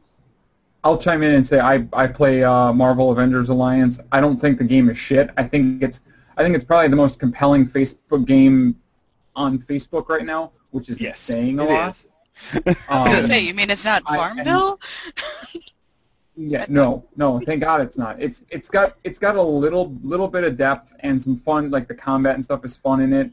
But I reached the point that I reach with all Facebook games, which is like I will log on if I'm like, oh yeah, I forgot that I play this. Let me log on, and then I'll do a couple things, farm some money, and maybe fight a battle, and then I'll be like, I got more important stuff to do, and then leave. But I haven't, I guess, uninstalled the game from Facebook, so I still get a little bit of enjoyment out of it every now and then. But the Facebook games, the idea of the timed games is such a weird, like, there are people I know who will plot their day around it. Like, they'll be like, all right, so I set up my Quinjets to go and get me some money. I need to log back on in 4 hours, and then after that I can set this up to do this.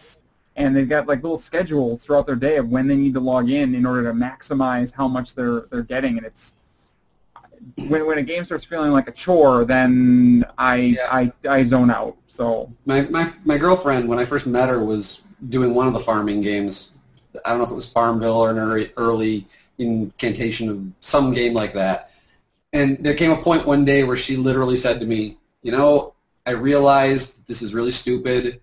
When I had to get home to take care of my crops from work before they died. And I'm like, the virtual crops? She's like, yeah, the things that don't exist in real life. I felt like I had to rush home from work to take care of them before they died.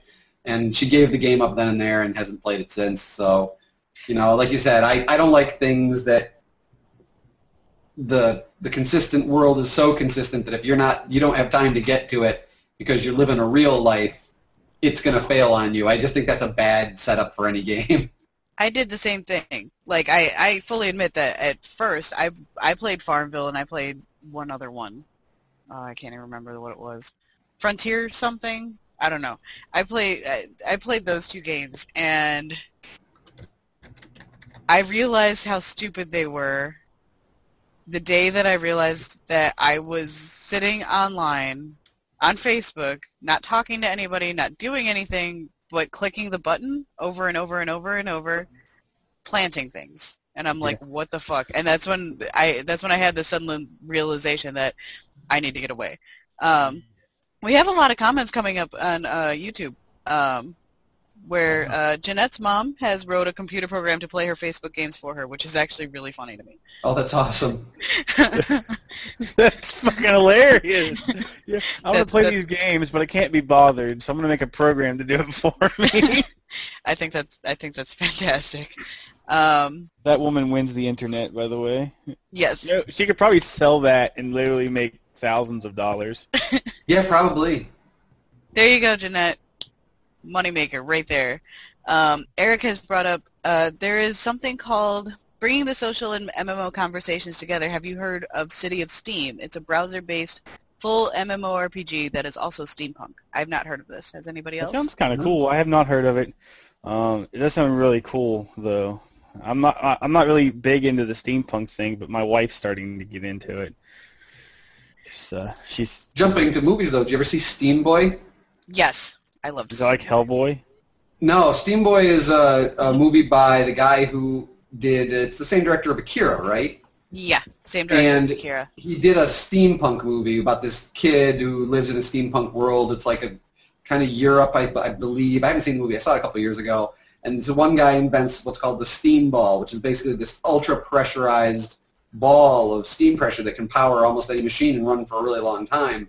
And it's just this visually, story-wise, it gets a little not hard to follow. Just I didn't feel like it was set up like a typical movie with a really good plot flow, but didn't matter because for 2 hours you're watching some of the most amazing steampunk visuals ever made. It's just incredible. Totally worth it to watch just for the visuals alone. I have to agree with you. Like the story itself was kind of meh, but like just the art behind it, everything else about it was fantastic, and it was production designed to perfection.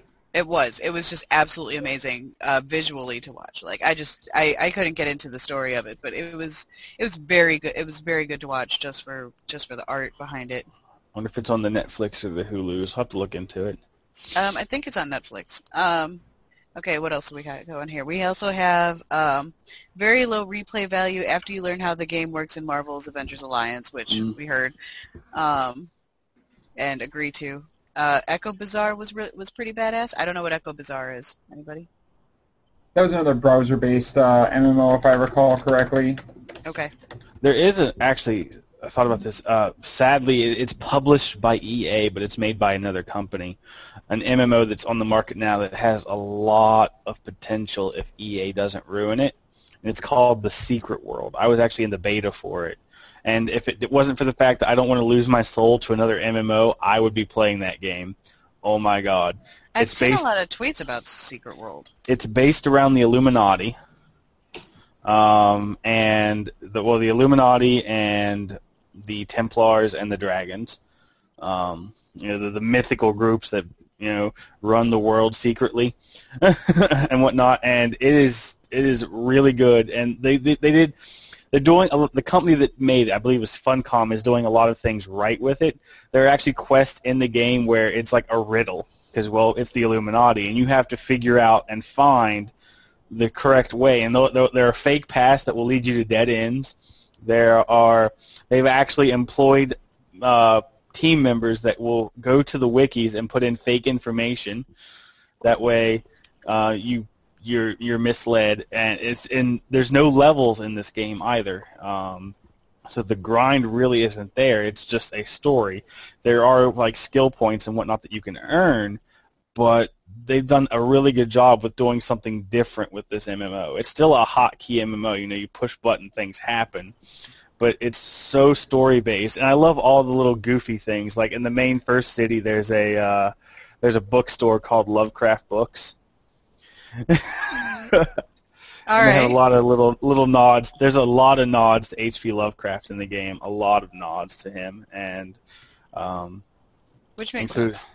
And I guess if you're looking to get in on something on the ground level, this would be the time. I see their site in front of me right now, and their latest news says, "We are 1 month old. Celebrate with us." So yeah, it was so. I was in the beta, and it was so good. And I was gonna buy it, but I'm like, no, if I buy this, I'll lose my soul to this MMO because I love the stories behind the Illuminati and stuff, and they did a good job with it, especially if you're into Illuminati stuff. Laura, who one of our YouTube viewers, was also on the beta for Secret World. She says she wants to like it, but she just can't get into it because the graphics quality isn't great. Better than WoW. Not saying much. If I can run WoW on my laptop, that's really not saying anything. The thing to remember with MMOs and graphics, I mean, I agree the graphics quality could be better, but the thing is they have to have accessible graphics because they want to be accessible by as many people as possible. So it's easier to go with mid to low range graphics than really high end graphics. Now they could do this better by doing it how DDO does their graphics. They actually have 2 different versions of the game that you can get. You can get the low end version or the high res version of the game, depending on your graphics abilities, which is bitchin'. The high-res version is so fucking beautiful. For a game that's as old as that is. Speaking of new MMOs to jump in on, have you guys heard about this announcement recently, War Z? A little bit. I haven't seen too much on it. I think I saw something on it yesterday, but haven't had time to look into it. This is the website right here I'm showing. It's a zombie MMO. It's supposed to be a consistent world.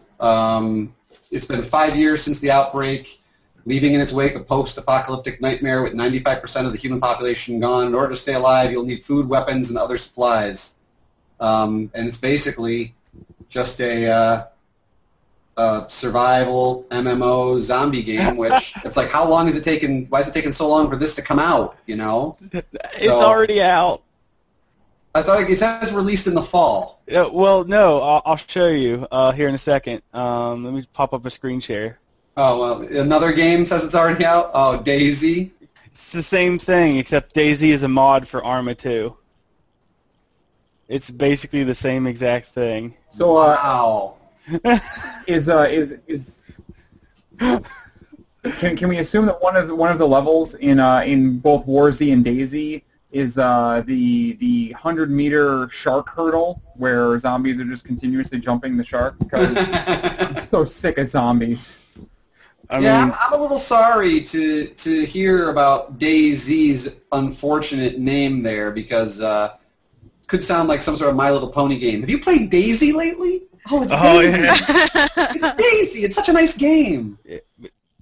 Well, Daisy's free if you have Arma, but I guess the MMO, since it's not a mod, the crap, I already forgot the name of it. The one you put up there, they'll have a lot more abilities, and they'll be able to do like boss fights and whatnot.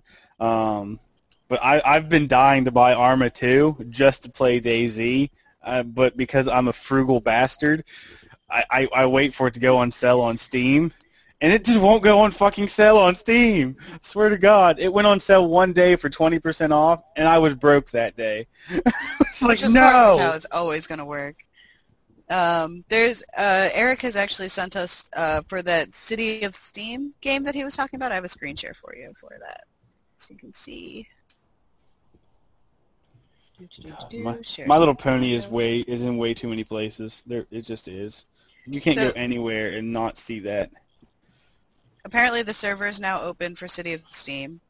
I don't want to play the video because that would really screw things up, but it looks pretty interesting. It's an alpha, classes. So if anyone goes to play it, be prepared for bugs and crashes, and don't be a dick.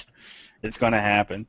It's just it just happens. But they have the animation looks really cool. The different races, they got Arcanist and whatnot. I know how to talk, I swear. Dude with a big-ass sword is always the right answer. Yes, pretty much. Okay, I don't know why it just took me back to here. But anyways, that was what I wanted to show you. We have a lot of comments going on. It's cool. There's for the Secret World, I guess the latest patch broke a lot of things. One of the dungeons is unplayable, and their market auction house broke, which that kind of sucks. Well, EA does have their hand in it, which, like I said, is the scary part. Because, well, EA sucks completely. Jeanette was in the beta for Glitch. I've never heard of that game, so I don't know what that one was. Would it be weird to have more and more humans running around as the game gets successful, because that makes things not very post-apocalyptic, which, I kind of have to... Oh, talking about the War Z game? I could imagine, but then I would assume they would probably have a way of spreading that out, either landscape-wise or instances or something, to keep it not feeling so crowded. I could imagine, it's post-apocalyptic, everyone's died, and you go in and it's like Warcraft, there's 10,000 people doing dances in a weird central hub and playing with little pets. I could see that probably would kind of ruin the effect. Am I the only one who wants War Z to turn into, all right, we get X number of players, we're able to fight back the zombie incursion, now we have to rebuild, and that becomes the game is rebuilding society. But there's always the risk of the zombies coming back, so you never know. So, the first year of the game is everyone fighting off the zombies. The second year of the game is rebuilding cities and reestablishing society. The third year of the game is complacency, and then the fourth year of the game is, oh no, we've let our zombie defenses slip, and now the zombies are back, and you start the cycle all over again. Tell me the coolest part of that game wouldn't be finding out if they sent out notes to random characters, like year 3, you're infected. But you can't you walk around knowing that at some point you become one of them and you're coming back. That would be the most coolest thing in the world to get notified on. I think that they might, if they were to do something about that, would be you'd have to do it, because everybody's not going to obviously start playing day 1. You're going to have to do, cycles of it. Okay, you can only start on the 1st of the month. So here's your key. Remember to sign in on the 1st of the month, and then that sort of thing would happen. I think that would be really cool. Tricky. But Erica said, the thing about DayZ is the biggest threat isn't the zombies, it's the other survivors. Players. Yeah, 'cause they can kill you. Yeah, that would be a pain in the ass then. I know I would die. I would die constantly. I would be the I'm dick easy who to walks around killing other players. You're one of those PvP dicks on WoW, aren't you? That No. just, like, picks off the younger ones who, like, you know, are only level 30 and you're level 90, whatever. Just saying. It's true. It's true. I would be really excited. Hey, if you do that, you got to get really into the role and start just like get on voice chat and start just quoting like ridiculous out of context Bible verses about the grim harvest and how the end times have come, and just slowly walk around just putting bullets in everything that moves. I'll have to say I'm slightly versed in the Bible, but not well enough to do any of that. It's Well, not you just need to pick up random quotes. I mean, and I'm sure you've got Bible friends. I'm sure, like I have Bible friends. There has got to be an app for that. Like just most of my Bible friends have forsaken me. And of course, your character name that you take in the game has to be John 3:16. Yeah. Yeah, that's the one that's quoted all the time. Silly people. All right, so we're actually coming close to the end of our podcast. So let's start doing what we're into, because I didn't realize how fast we're going. Time flies when you're having fun, guys. So let's do what we're into. We'll start with Ryan. What are you into this week? Oh, not me. Uh-huh. Well, as I mentioned before, I've been going through and watching some Godzilla movies that I hadn't seen in a while. Watching some of the older ones from the 60s and 70s, and man, some of like large rubber suits beating each other aside, some of the plots in those are just absolutely ludicrous and psychedelic. But they're pretty entertaining. I've also been playing a lot of games. The ones that come to mind are Descent 2nd Edition. It's a dungeon crawling board game. It's a ton of fun. It's getting a lot of good hype on the interwebs. And I will actually be, after the podcast, I'll be going and playing in an event for a miniatures game called Firestorm Armada, which is giant spaceship battles. I play the race of horrible spider people that shoot torpedoes from their cloaked ships. So pretty excited for that. And other than that, not much else going on. Just lots and lots of tabletop, as usual. All right, that's why you're a resident tabletop champion. Eric, what are you into this week? Well, I'm just coming off having appeared at Otakon, so I'm currently in the midst of editing together my time-lapse video from that show and spending a lot of time on my computer waiting for things to render and stuff like that. I've got Star Wars Celebration 6 coming up in 3 weeks, so my mind is already switching to my next show. For those who've never been to Star Wars Celebration, I highly recommend it because they have things like this, which is the carving someone has right now of the full-size Rancor that they're going to bring to the show. Standing life-size, that's just the head. There's a group out of, it's Norway or Sweden or something, that they've become their life's work to rebuild all of the ships and things from the movies to scale. At Star Wars Celebration 5, they had a full-size TIE fighter inside the convention hall. It stood like 30 feet tall. It was amazing. So right now I'm kind of, I'm all over thinking about Star Wars and thinking about, getting ready for that event. But when in my free time, which there's almost none, I'm because of all the work I do, I'm like a year behind everybody else. I'm still just trying to get some serious hours into Skyrim, to give you an idea. I think I'm like a level 11. I'm nowhere in that game yet, so that's my free times. I'd love to do that. I have Max Payne 3 still in the wrapper sitting on my Xbox. I haven't even cracked it open. I really want to get to that. So, my free time is I love to do the video gaming, and I love to do, Netflix renting. I have Super Inframan, I think it is. Just came on the disc that I have to watch. And, I'll catch up on those things. And then, of course, just saw Dark Knight this week, finally. So I once in a while try and get out and catch up on the movies that everyone else saw 3 weeks ago.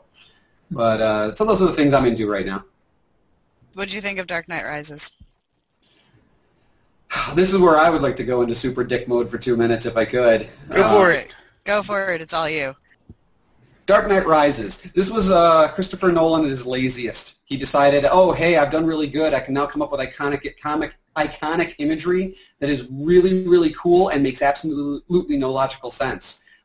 Big spoilers here. If you haven't seen the movie, I'm going to go into some specifics. Hey, let's lock 3,000 police or something underground, and when they come out, none of them need a shave, and they all look perfect. Hey, the police are going to go and attack Bane. Let's walk in a single-file row down a street so we make a really easy target and do it slow and announce our presence. Do we sneak around the back of the building? Do we plan anything? God, no. It's going to be fine.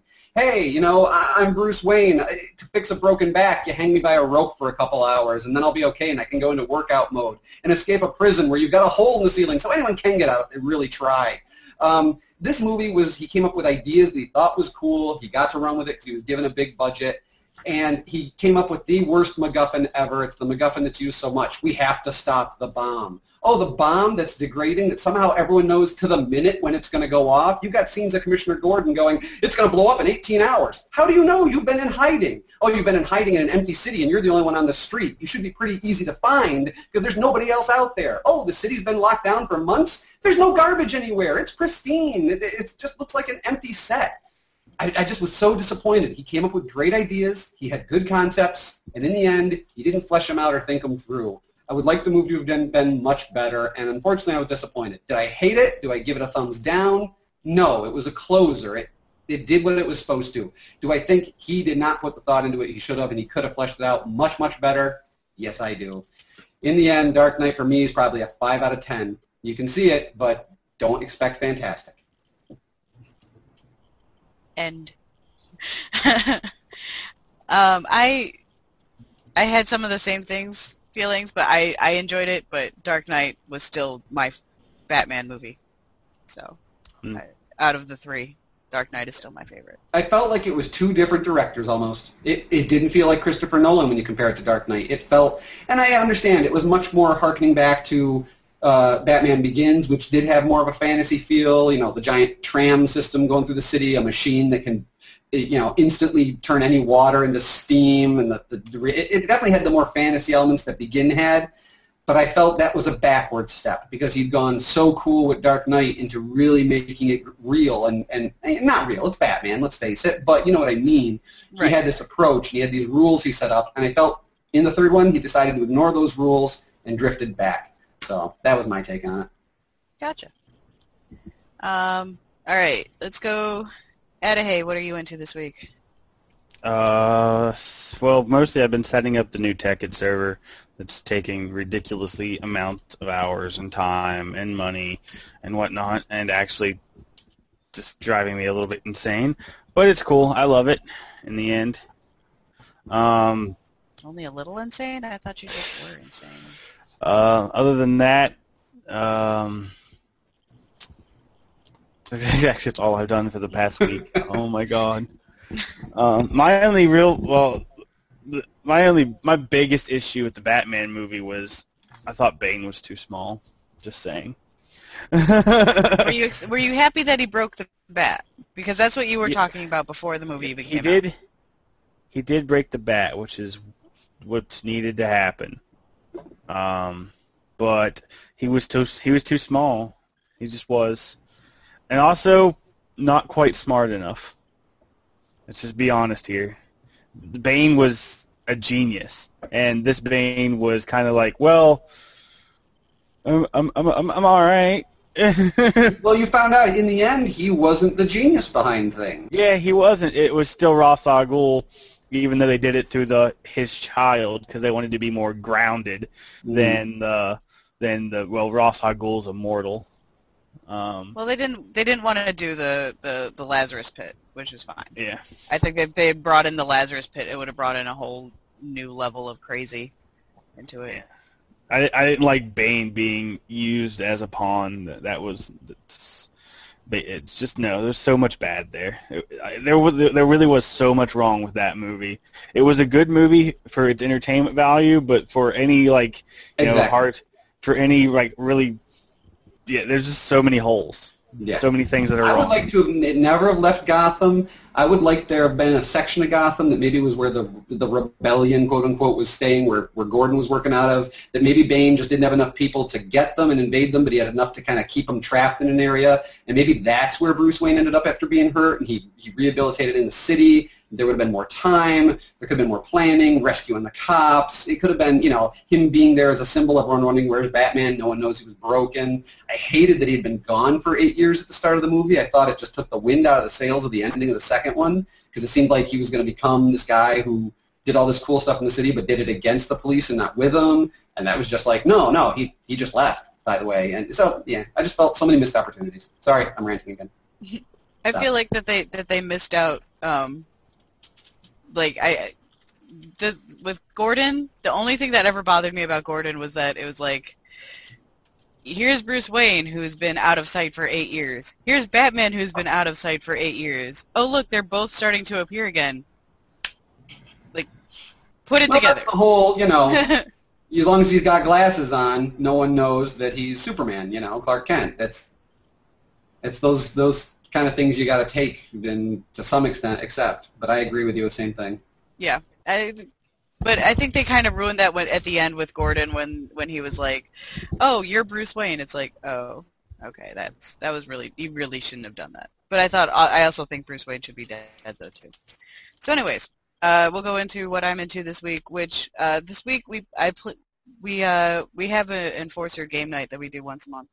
And we played this game called Epic Spell Wars of the Battle Wizards Duel at Mount Skullfire, which is a really, really long name, and I keep forgetting it. But this game is fantastic. It was so much. It was just funny to just shout spells at each other and completely destroy each other.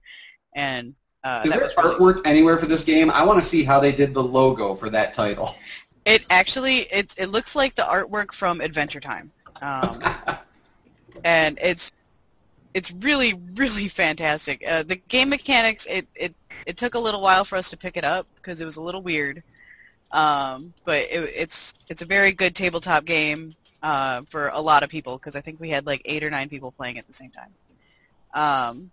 Outside in the video game world, I picked up the Halo Anniversary Edition because everyone keeps yelling at me to like Halo, so I'm trying it out.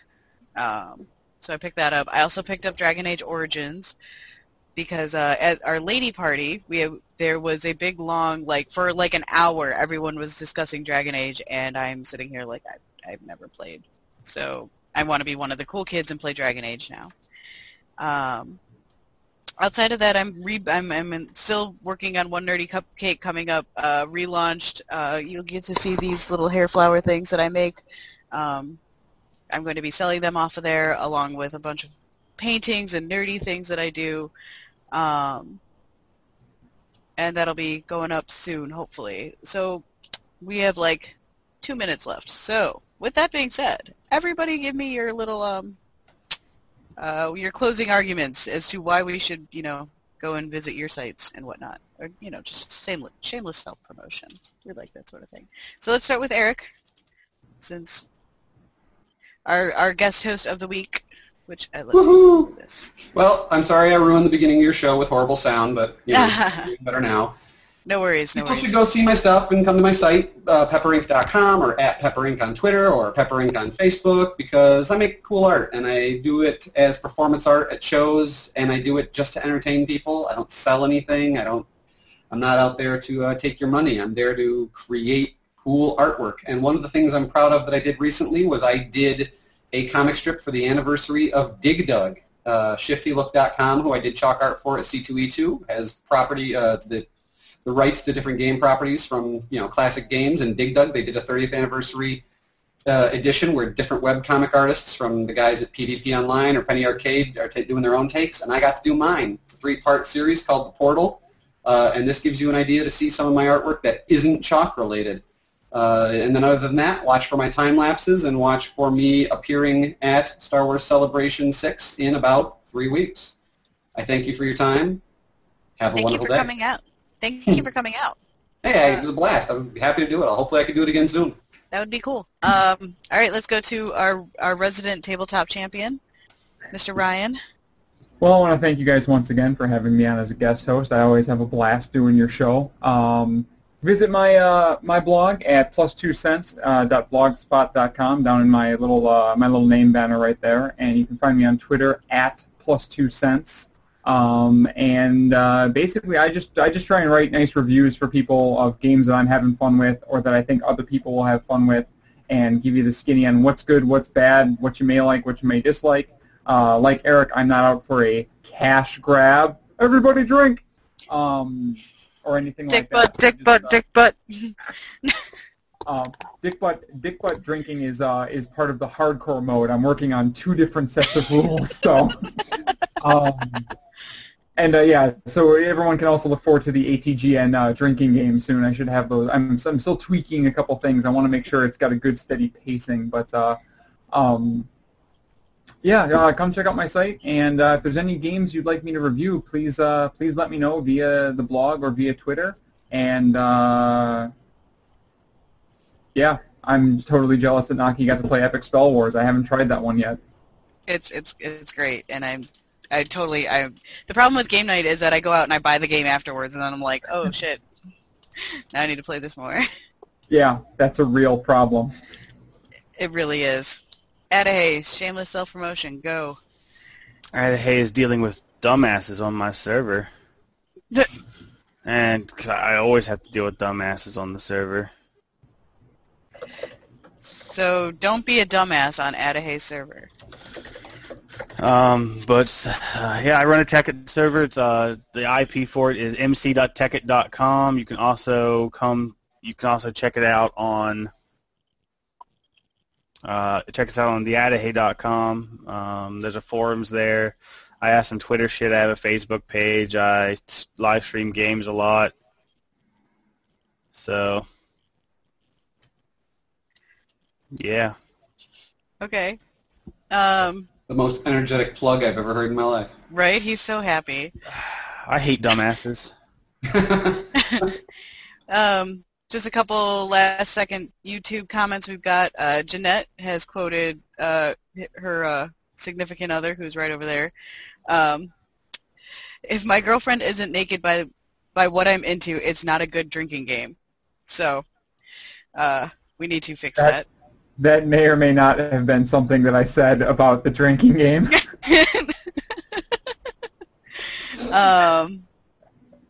We have passed 100 likes on Facebook, so I feel like we should be having a drinking game night soon, and by that I mean you guys will be drinking and I will sit here and laugh at you people because I don't drink. Just don't let me get on Netflix. Yeah, just don't get on Netflix, which is the new texting while drunk. For the plugs, what do I do? I do all this shit, and you guys just heard about it. OneNerdyCupcake.com, that's me. Right now it's just my blog, but you can laugh at me because I write things like how my family almost ruined the 1996 Olympics. This past week was my birthday. I wrote about how, I grew up since 26, and now I'm 27 and old and shit. 27 is not old.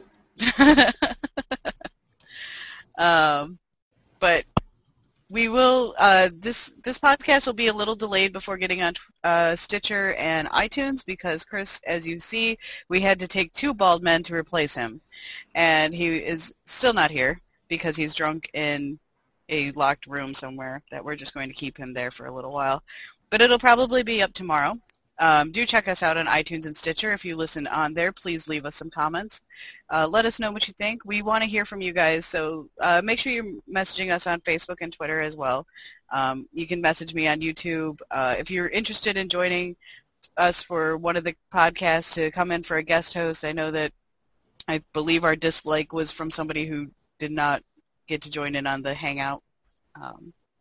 We do this by schedule, so message me, let me know what you want to do, what you want to talk about, so we can come on, so I can have you guys on. We do want to have guest hosts on as much as we can.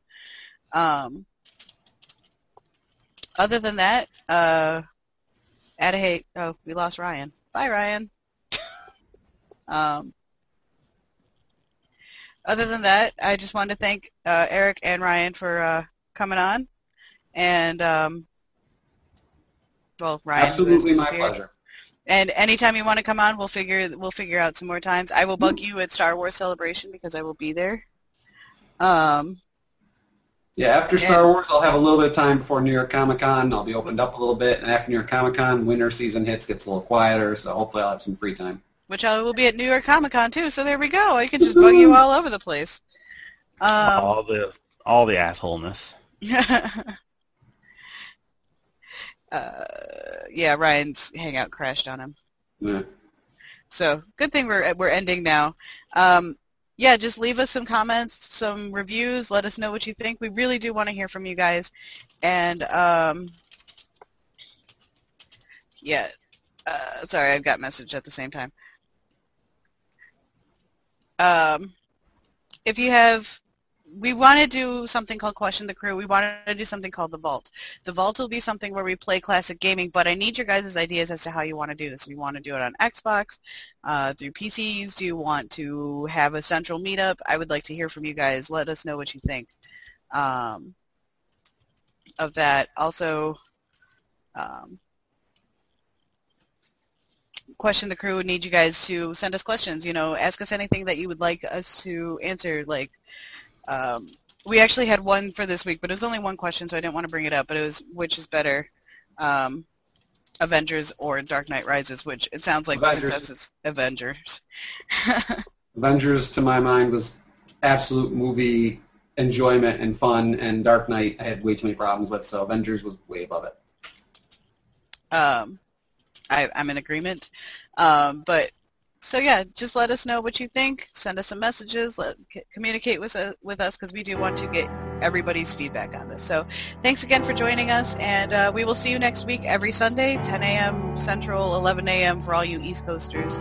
And we are on iTunes and Stitcher under All Things Good and Nerdy. So have a good week, guys. Indubitably. Take it easy. Bye.